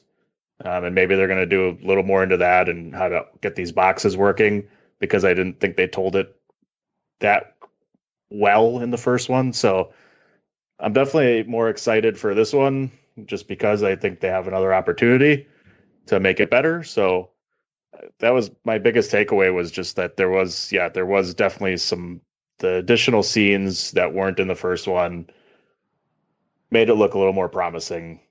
And I'm in the middle on that one, because I definitely am not a fan necessarily of Zack Snyder's, because all these recent ones were kind of crappy, but this one gave me hope that they can tell the story a little bit better this time around. So. Okay. Deliberate pause. Just making fuckers wait, man. So spot on about the trailer itself, and seeing a lot of it be either sort of retouched up or just touched up footage from the previous movie or the previous iteration of this movie.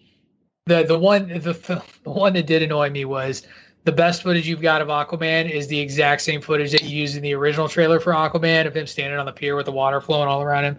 I get it. It's pretty dope looking. That trailer is a Zack Snyder trailer. And if you want a comparison, go onto your Google machine or YouTube and just look up the original Watchmen trailers, which are done to slow-moving popular culture songs that and all the footage is all like slow motion. Like, this is always my problem with Zack Snyder. Everything's slow motion with this dude. Everything is half speed.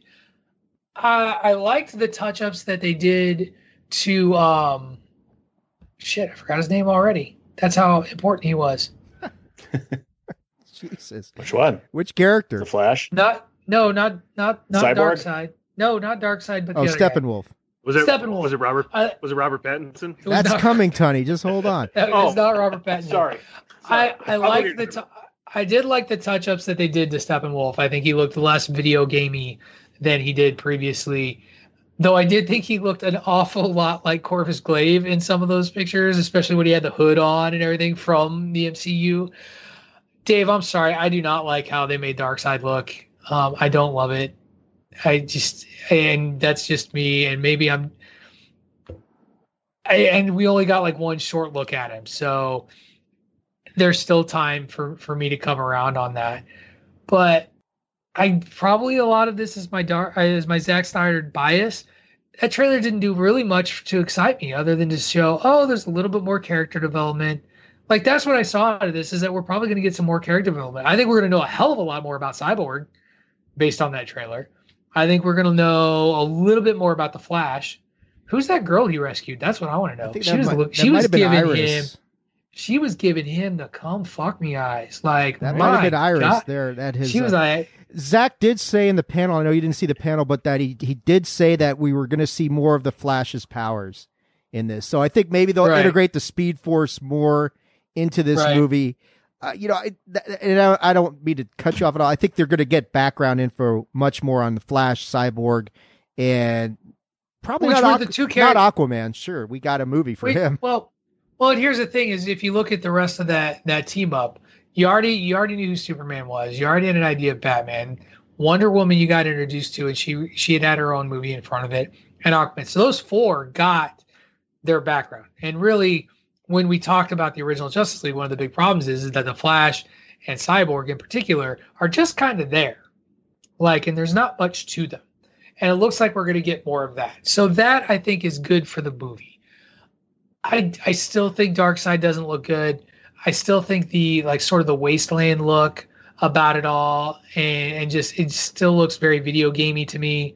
It still doesn't look very, like, and there's video gamey and there's video game, because let's be real, the end of Endgame is pretty video game looking too. It's just, it's digital everything. So there's still something to that, regardless of what you're watching.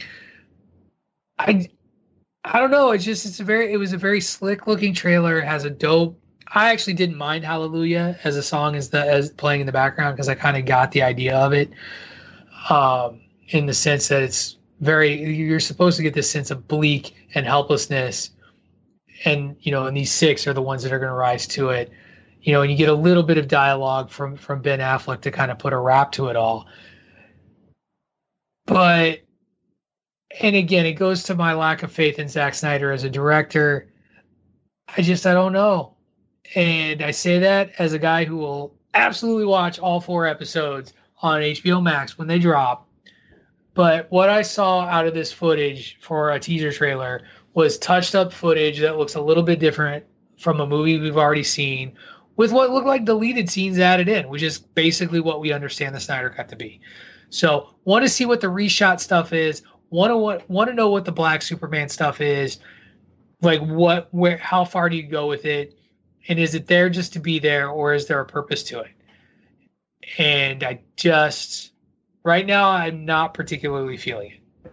I think the Black Suit Superman's how they bring him back to life. I don't think you see anything with the charging of the mother box this time around.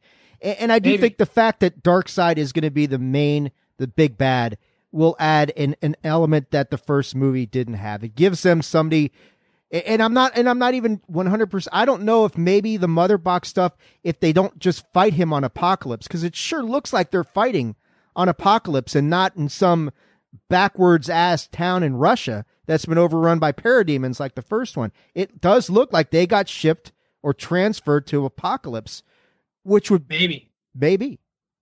I don't know. We'll see. Sometime next year. I'm really just hopeful that Doctor Strange ports in Black Panther, Spider-Man, and the rest of the crew to help them fight. I'd pay to see that. Oh, wait, sorry. No, just kidding. Wait. I'd pay to see that. Yeah, definitely. Sorry, maybe Dr. Fate will port him in. If there's one thing before we leave Justice League, we didn't get any information, which I was hoping, but I wasn't expecting it. Green Lantern or Martian Manhunter. It's still an X factor whether they get involved or not. If it's going to be 4 hours, you do have time to bring in the Green Lantern Corps, maybe Martian Manhunter. Yeah, it's a 4-hour movie, Tony. Split up into 1 hour parts. But it's 1 hour episodes. I would call it less of a movie and more of a miniseries. Yes. Like if I were gonna describe it, I would describe it like a miniseries that you would get on CBS. So it's gonna be in digestible chunks, so to speak. But yeah, I would call it a miniseries. Not like it's a movie, but it's not a movie. It's like Crisis, Tony. Just like that. 1 hour less. It's my favorite breakfast cereal, digestible chunks. Damn. Put on chink. It doesn't sound appetizing. Goes best with spoiled milk. All right. So I think that it's still more to come. I still need to see more before I'm really convinced on something I'm going to watch anyway, which is kind of an oxymoron way to describe that. Like, I'm totally going to watch this, but damn it, I need more to be behind it, to get me behind it. Raise the expectations. Lower them. But let's talk about the Batman. And this is the one segment where I got to see all of the thing. Got to see Matt Reeves' interview, got to watch that whole thing. I think probably the biggest disappointment I had out of the Batman thing was that Robert Pattinson just did like a video intro where he's like, "Hi, I'm in the Batman. I can't really talk about anything, so we're going to let Matt Reeves do it." And then he was gone. Like, that was it for his part. And with his quarantine haircut and all that shit. Right. Well, he did acknowledge that they had started filming and that, COVID cut that off, which was, you were talking about how they talked about COVID-19 throughout and how they sort of balanced it. A lot of what we have to recognize for this convention is that COVID played a significant role in these films and where we are. And it's the same thing with Marvel as we patiently wait for Black Widow to end up on Disney Plus. Exactly. Right. But we got it. Mulan. Hopefully that does well. I want to see that movie though. I want to see it. I'm sorry. I'm interested. I'm interested in Mulan. Good. I'm gonna watch it. Like, I don't know that I'm $30 interested. Dude, I'm buying it just to convince them to release Black Widow on Disney Plus. Fair enough. But anyway, we're not here to talk about Mulan. We're here to talk about the Batman. And I appreciated the interview that Matt Reeves gave. I think the biggest takeaway that I pulled out of that is that this is year 2 of Batman's career. So we are looking at a young, fresh-faced Batman. And somebody on Twitter had brought this up, that I just can't see Robert Pattinson, and PCU even talked about it too, like reconciling Robert Pattinson as Batman. This person was like, he's just too young. Like, he's not an old, grizzled Batman. And I was like, that's not the movie that they're telling. It's just the movie we've always gotten. And you look at the people who have played Batman. Christian Bale was your youngest Batman prior to now. Christian Bale is one of your best Batmans, not the best Batman in my opinion, but now that you bring up that point and say this is like the second year of being the Caped Crusader and actually getting into Gotham under the hood, it's a really logical pick. It's a fresh-faced kid, and you're going to get that little extra money from the people that watch Twilight. Oh, totally. Right? I mean, there's still girls that go to bed every night and kiss the poster, and dude, they just whatever else you want to say about. They just released a new Twilight book. Mine's off camera over here. They just released a new Twilight book. What, Midnight Sun or something? Isn't that like Edward's point of view or something? I heard it's terrible though. I don't know, man. My wife and my niece are Twilight fans, and they're reading it. But anyway, we're not here to talk about sparkling vampires, or are we? Maybe we are. So, real quick. How old do you think Robert Pattinson is? Because I just looked it up. 23. Oh, 31. Robert Pattinson has got to be 31. Yeah, Dave, that's pretty good. From Dave, I'll go 32. Close. PC outbidding you gets it with 34. Ooh. So we're sitting here talking about this dude like he's some fresh-faced youngster. And this is like when people talk about AJ Styles and talk about how young AJ Styles is, and you realize he's like 42. Yeah, right. He's got a baby face, like he really does, and there's a reason. Like that's the moneymaker, that young face. And you're right, you want a fresh faced guy if you're looking at year 2 of Batman. What about stature though as well? I mean, he's got to be the slenderest, smallest Batman. I don't know. He looked like he bulked up for this movie, but man. He's not bigger than Affleck. He's not bigger than Bale. He's not bigger than Keaton. He's not bigger than he's Keaton size. He's Keaton size. I'd put him on with Keaton, and I actually would put him on with Christian Bale too. I think you're giving Bale a little too much credit. Because he was built and he worked out and he did what he needed to do for that role. But Christian Bale's not a huge dude. Yeah. I'm just saying, I actually was impressed with the look. And it's funny because I gave you a hard time, Dave, because we did get a trailer. We got a teaser trailer. They said in the interview that the movie's only about a quarter of the way filmed and done. So there's still a long ways to go. They put together a pretty damn good trailer. 2.5 minutes with 30% of the movie done. That looks that fleshed out. That was, yeah. I mean, I know you were trolling me and that's all fine, but that was pretty impressive. All bullshitting aside, that they put together that trailer that, I was very impressed with. The only thing is I can accept Robert Pattinson as Batman. I thought he looked great in the suit. The Bruce Wayne aspect is where I'm not sold because he looks we didn't see anything of him as Bruce Wayne. You saw a little bit of him, but I mean, not much though. We saw most of it was on him in the suit. True. He's 6'1". I didn't know that. He's 6'1". Crazy. Yeah. Pattinson. That's a big boy. Yeah. I mean, my favorite part of the whole trailer was where he's beating the shit out of those guys. And I love what Matt Reeves did with this trailer where he sucks you in, where you think he's just going to stand over him, grab him, and say, I'm Batman. And they flip it and says, I'm Vengeance. And I was like, that was brilliant because I thought for sure they're going one way. They did something else and actually like I'm Vengeance better than him just saying I'm Batman. But it's the early stages of the trailer. You got to see a little bit of Catwoman here and there, not much of her, but it's encouraging. I mean, it does have a sort of, they've made Gotham kind of feels more like a mix between, I don't know, it's not Burton's Gotham, that's for sure. He talked about this. Liverpool. Reeves talked about this. Liverpool. Yeah, he talked about this. They filmed it in Liverpool to give it a different look, because if you remember from the Dark Knight trilogy, they filmed a lot of it in Pittsburgh and Chicago. Right. And one of the things that Reeves talked about that I appreciated was wanting to make Gotham a little less recognizable to the audience, that you're not taken out of the film by being like, oh, look, there's Chicago. When Mrs. O'Dowd, who's from the Chicagoland area, watched part of, I think it was The Dark Knight with me, she was like, oh, I've been over that bridge. Like, I've been there. And really, it's one of the challenges I've always found with DC, because they don't film, or their universe doesn't take place in real cities. They take place in fictional places like Metropolis and Gotham City, whereas Marvel, like, they take place in New York. So New York City is New York City. But this, Liverpool, I think, is a really good way to create a backdrop. I think that can add a little bit more to the darkness of it, because it's going to feel a little bit more Clockwork Orange. Maybe, yeah. My other question is, who is the villain? Is it the Riddler?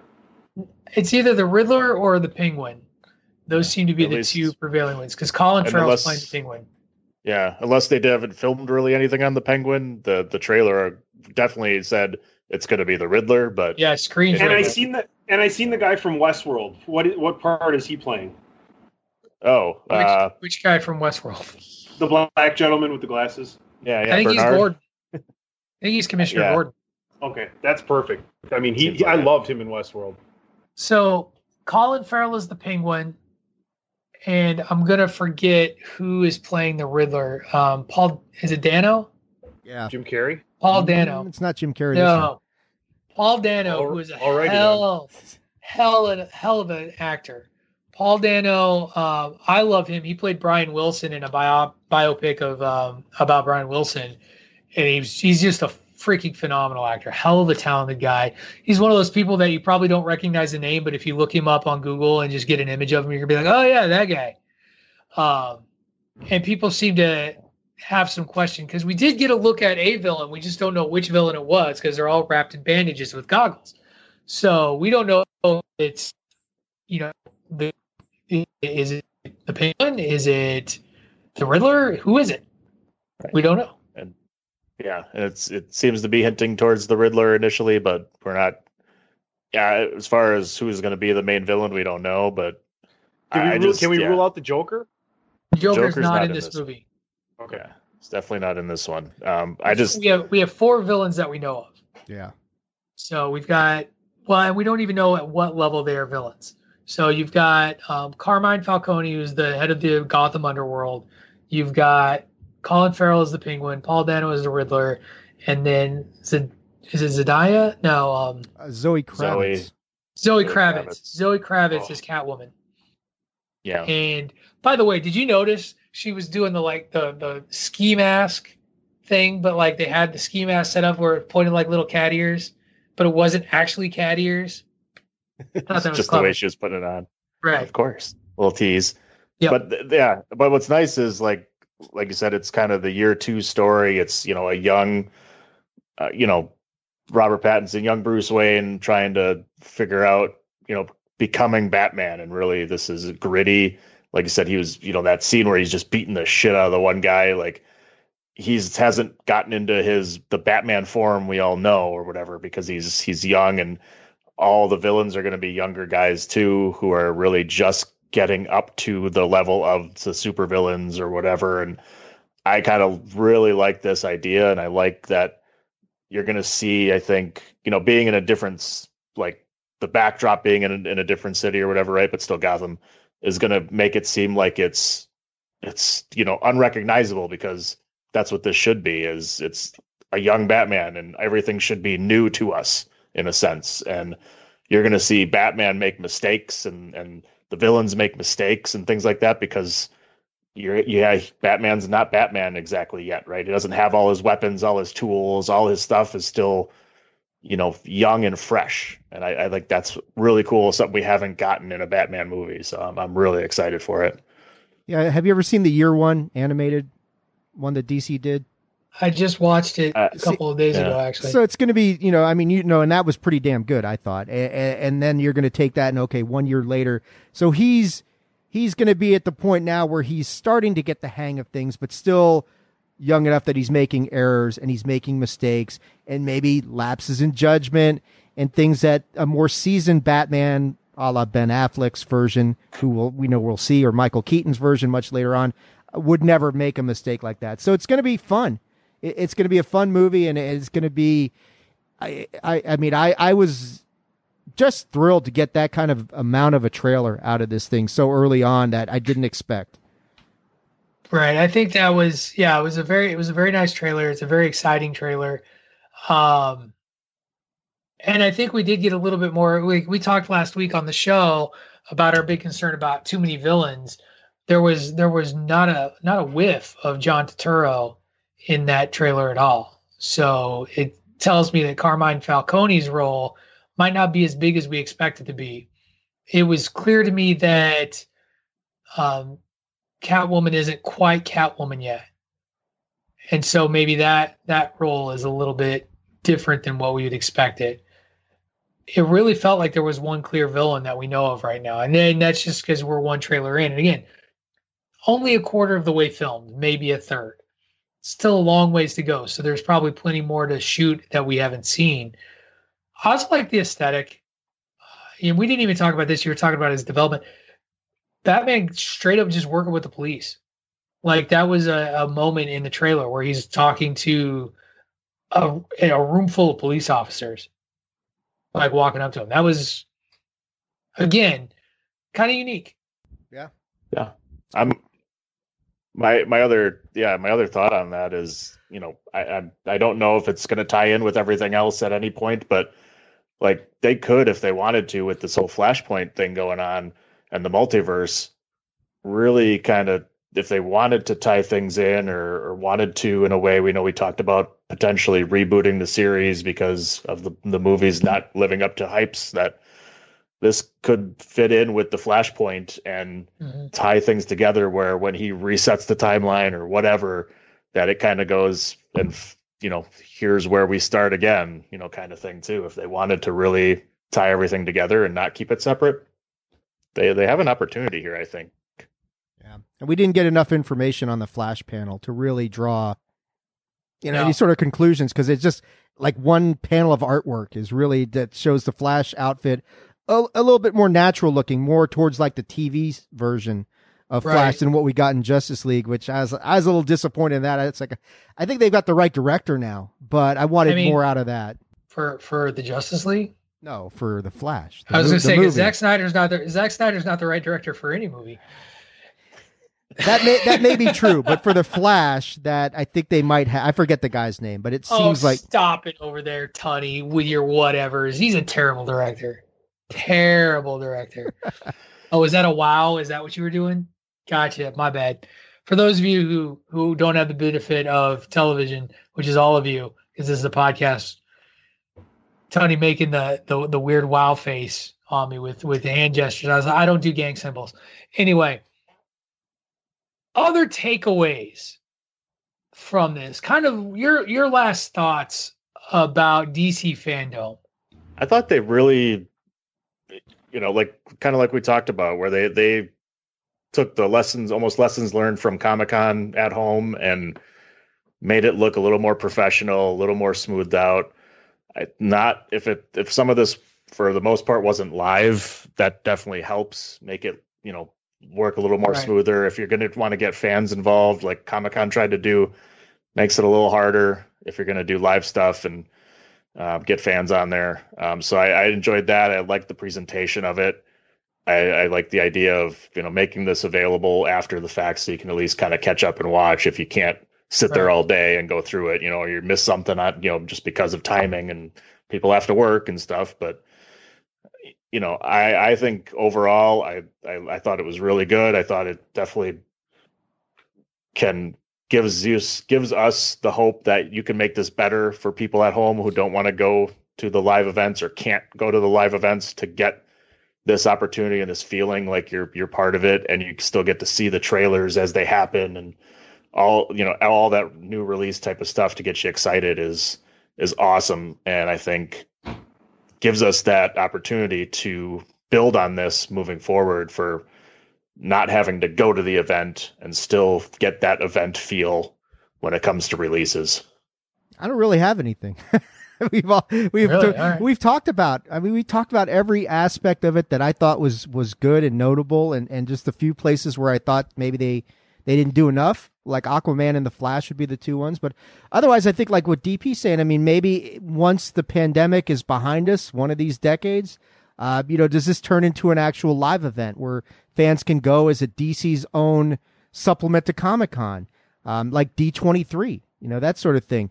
So maybe there's some future for that. But I thought it was a really, really good event. I thought it delivered. Fandom delivered, in my opinion. All right, you buckled in? Yeah. Everybody buckled in? So let me start with this. You could tell the effect that COVID-19 has had on the entertainment industry by watching this. Dave, you talked about some of the limitedness of the panels. I think that's a result of the pandemic. I think that's a result of things being thrown off schedule. And I think that it's a result of not being able to put together the kind of footage you would get at a Comic-Con. That being said, I would call this a straight up home run for DC and for the DC cinematic universe in particular. I think, as we've talked about all year on this podcast, DC cinema has owned 2020, such as it is. They have all of the buzz. They have generated all of the buzz. And whether that's Marvel not really having anything to do because they just finished this event and they're kind of cooling down, to DC finally maybe having a sense of direction with the types of films they want to make and put together. This event, I thought, was creative. I thought it pulled itself together and pulled itself off better than San Diego Comic-Con did. I thought that it gave fans a reason to be excited for the future of the franchises. And it's a win. It's an absolute win. And the things that we've talked about, Justin, who was a guest on my show, Justin would always use the word quibbles. I have quibbles. When you have a quibble, that's a little thing. The things that were a hindrance to DC fandom, in my opinion, are quibbles. Very, very small things that if they continue to do something like this, and I guarantee you, by the way, that this is, I won't say guarantee. It would not surprise me if, as much as I would love it not to be, eventually you have to pay for the experience to be a thing, but I'm okay with that because I think that this was really good. The little O'Dowd and I sat and just watched panels for like 2 hours last night. Like I put it on and was like, hey, they're going to talk about DC stuff. And he was like, okay. And he sat through interviews that I would say for an 8-year-old wouldn't be interested, but he was like down for it and watched it. So not only do I think it was a home run in sort of generating the buzz, they clearly found a format that I think works pretty well. And so good on DC, good on Warner Brothers in the DC universe and all the different folks that had a hand in putting this together, because I think it really worked and I think it's a home run. And I think that other people and other companies are going to emulate this. And DC gets to say they did it first and they can improve on it and move forward. So good on them. And I want good competition. Yeah, one thing, they got a second day coming up. We don't know what that's going to involve. So September 12th. Yeah, so we don't know. You do. If you go to DC Fandom and you look at the calendar, you can see exactly what they're showing. They've already got it out. Okay. Go and check that out, folks. I'm under the impression that it's a little more child friendly. It's going to have a little bit more of some of the like more fun animated stuff. And so yeah, just take a look at that calendar because it's all there. You can still look it up. Is it not just a coincidence that the shit show of recent DC movies has happened and that 2020, the shit show that was 2020, is the best year for DC? When's the first form of medium that we're going to have that has a movie or a television show and it's scripted, has COVID-19 in it? Oh gosh, I think there's already a movie like that exists. In fact, There I do is. know there's a romantic. something mainstream. Something mainstream. There is a Hallmark movie. I swear to God, that's There like is. a There is. that is a COVID Loving romantic the Time at comedy. Home or something like that. Yeah. I'm telling you, DC or Marvel. Loving the Time of Corona. Tragedy plus time equals comedy. At some point, we need a character named COVID-19. I mean, we might. We will. Dude, Hallmark's we have Christmas season this year is going to be brutal. You know it, right? It's just going to be awful. awesome. Hallmark's always in a Christmas season. That's just the way that it is. So, all right. Well, good coverage, guys. I think we covered a lot of ground today, talked a lot of trailers, plenty to get hyped about, plenty to get excited about. A little disappointed. I thought Dave was going to be a little more hyped up for Justice League. Now I feel like I oversold it. And then you were like, maybe. I gotta be You honest. wanted to put man. over your excitement. I did, and you sold it hard. Sold me worse than Sting. No selling a Ric Flair chop. I'm cautiously optimistic, as I keep saying, Patrick. I know. So before we go, I did want to talk about a couple of things and give everybody an update as to kind of where COVID-19 has messed with my life. As you all know, I wasn't expected to be here today. I thought that there was going to be a scheduling conflict that I was going to have to work. What I did learn over the course of this past week, though, is that I will be working in sort of some sort of a rotating schedule, which will be pulling me away from recording days. So every so often, I will be away, and the first time will be next week.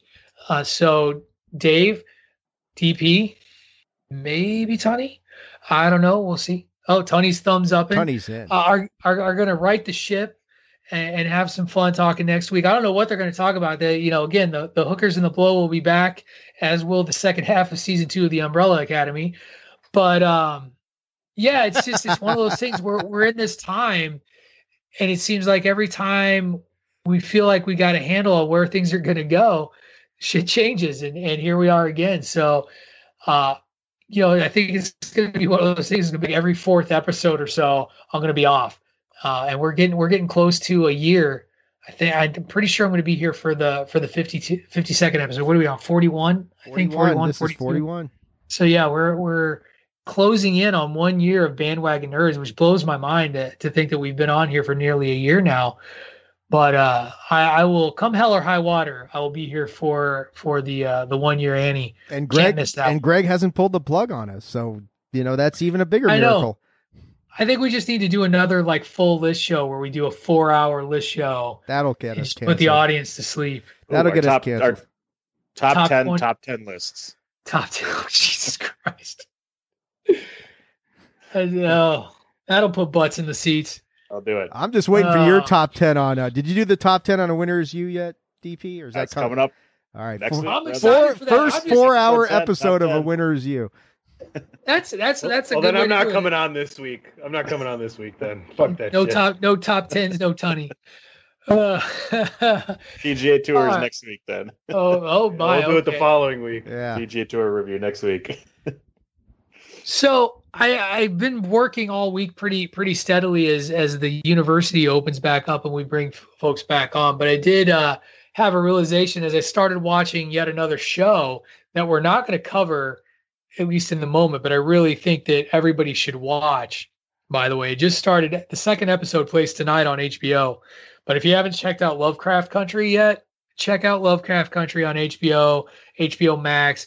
Really, really good show. Obviously based on the work of H.P. Lovecraft, but just already off to a great start. Really engaging show. Check it out. And it led me to wonder, gentlemen, what's a show that you're watching that we aren't covering that our audience should check out and watch? Man. Right now we're going through a show called Peaky Blinders. I don't know if you've seen that one. Oh, yeah, that's on Netflix. Yep. It's a Netflix Cillian one. It's Murphy, actually right? really good. Yeah, Cillian Murphy. And that one's really fun. Kind of got the mob mentality, back in London Times and all them, basically working as legitimate gambling businessmen and trying to take over different territories. And it's pretty cool. We just got through season 1, just started season 2. It's really a fun one. Being the 3-man weave guy here, the sports podcast right here on thechairshot.com. I'll stick with Netflix. Hoops is out now, and it's about a foul-mouthed basketball coach, high school basketball coach. It's a cartoon. And then something I'm looking forward coming up to watch is, I'm just trying to, Chef's Table Barbecue. If you are a food fan, and we talked about smoking stuff, it's on Netflix. It's coming up September 2nd, so a lot of good things over there. I should mention one other show, since it is part of the Winner Is You podcast. Thanks for reminding me, PC, that we are watching High Score on Netflix as well. Want to steal your thunder. It's on my list. Yeah. Appreciate you reminding me of that one. Watch that. We just finished episode 1. We're going to review episode 2 on the next show as well. That'd be the one I'd want to watch. I mean, I'm not really watching anything other than what we watch, but I see people in my house watching Doom Patrol and Penny Dreadful. Right. I see Penny Dreadful quite a bit. People are watching that. So the original or the one series. Season that just got. Well, because Penny Dreadful, there's two. There's the original Penny Dreadful that takes place in like Gothic London, and then they tried to do a spin-off series that took place in the 1930s in Los Angeles. That one did not take off. Must be the original one. Right. Cool. All right. Well, fellas, good contributions. There's some more content for you all out there while you're sitting here in quarantine land. That's going to do it for today's show. Good work talking everything DC Fandom. Before we say goodbye, fellas, why don't you tell everybody where they can find you? PC, you're the guest today, so why don't you kick us off? Right after I get done here, I'll be hooking up with Christopher Platt and Ray Cash, I believe DP as well. If either of you have time, come on board. We're going to talk some NBA playoffs and what's going on in the sporting world. That's at @3_manweave right there on thechairshot.com. Pot is War every Thursday night. Christopher Platt, Andrew Belaz going at it for intellectual superiority in sports and entertainment. And always a good time to be had for the DWI podcast. I understand this is going to come out after SummerSlam happened already, but we had a really great time catching up with our old buddy Kenny Killer from across the pond. So check out his dadcast. ProWrestlingTees.com/thechairshot. Follow me at PC Tunney. David. Well, you can follow me on all the usual places, on Twitter at AttitudeAGG and on Facebook.com/Attitude of Aggression. And that's about it. Yeah, I had a good time guest hosting on Pot is War the last few weeks, making sure that the legacy of Tunney's upheld appropriately. And we did the TriCast return this last week for DWI Attitude of Aggression and the podcast formerly known as Sunday Segway. So it was all good stuff. DP. You can find me all over the worldwide social media interwebs at It's Me DPP, and make sure you follow Winner Is You on Twitter and Facebook at A Winner Is You, the letter U. And like we said, episode 10 coming up. We got our first top 10 episode coming. Very excited. I'm also happy to hear you're doing show recaps now too. You're basically just the video game version of Bandwagon Nerds, thief. No, yeah. Anyway. The best shows are ripped off from other ones. Hey, you know what? It's a sincerest form of flattery. Anyway, you can follow me on Twitter at Wrestling Realist. That is at WRESTLNGREALIST. You can listen to me every Monday here on Bandwagon Nerds. You can also listen to me every Wednesday on the Greg DeMarco Show. Please jump onto Twitter and also follow the show on at Bandwagon Nerds. We still do polls. We're still putting some stuff out there. A lot of great content. If you like the show, follow us on the Twitter. This has been Bandwagon Nerds here playing on thechairshot.com as part of the Chairshot Radio Network. Now, get yourself out of the basement, get yourself some sun, and watch all of the trailers from DC Fandom. They were a good time. We'll see you next week on Bandwagon Nerds. Thechairshot.com. Always use your head.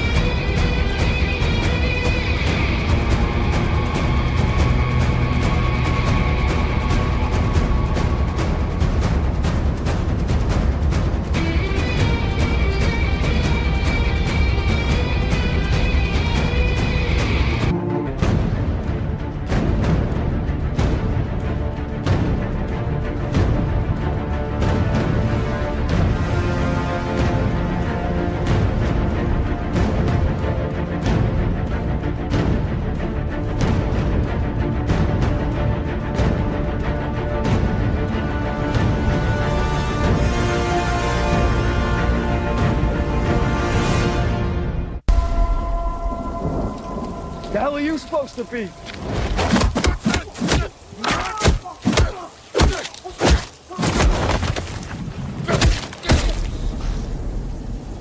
I'm vengeance.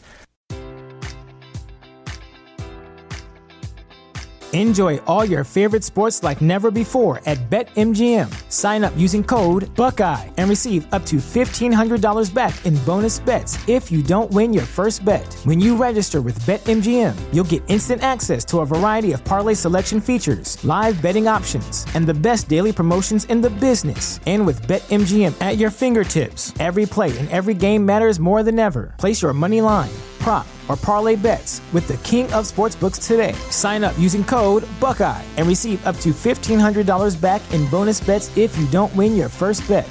BetMGM and GameSense remind you to play responsibly. 21 plus and present in Ohio, subject to eligibility requirements. Rewards are non-withdrawable bonus bets that expire in 7 days. Gambling problem? Call 1-800-GAMBLER. In partnership with MGM Northfield Park.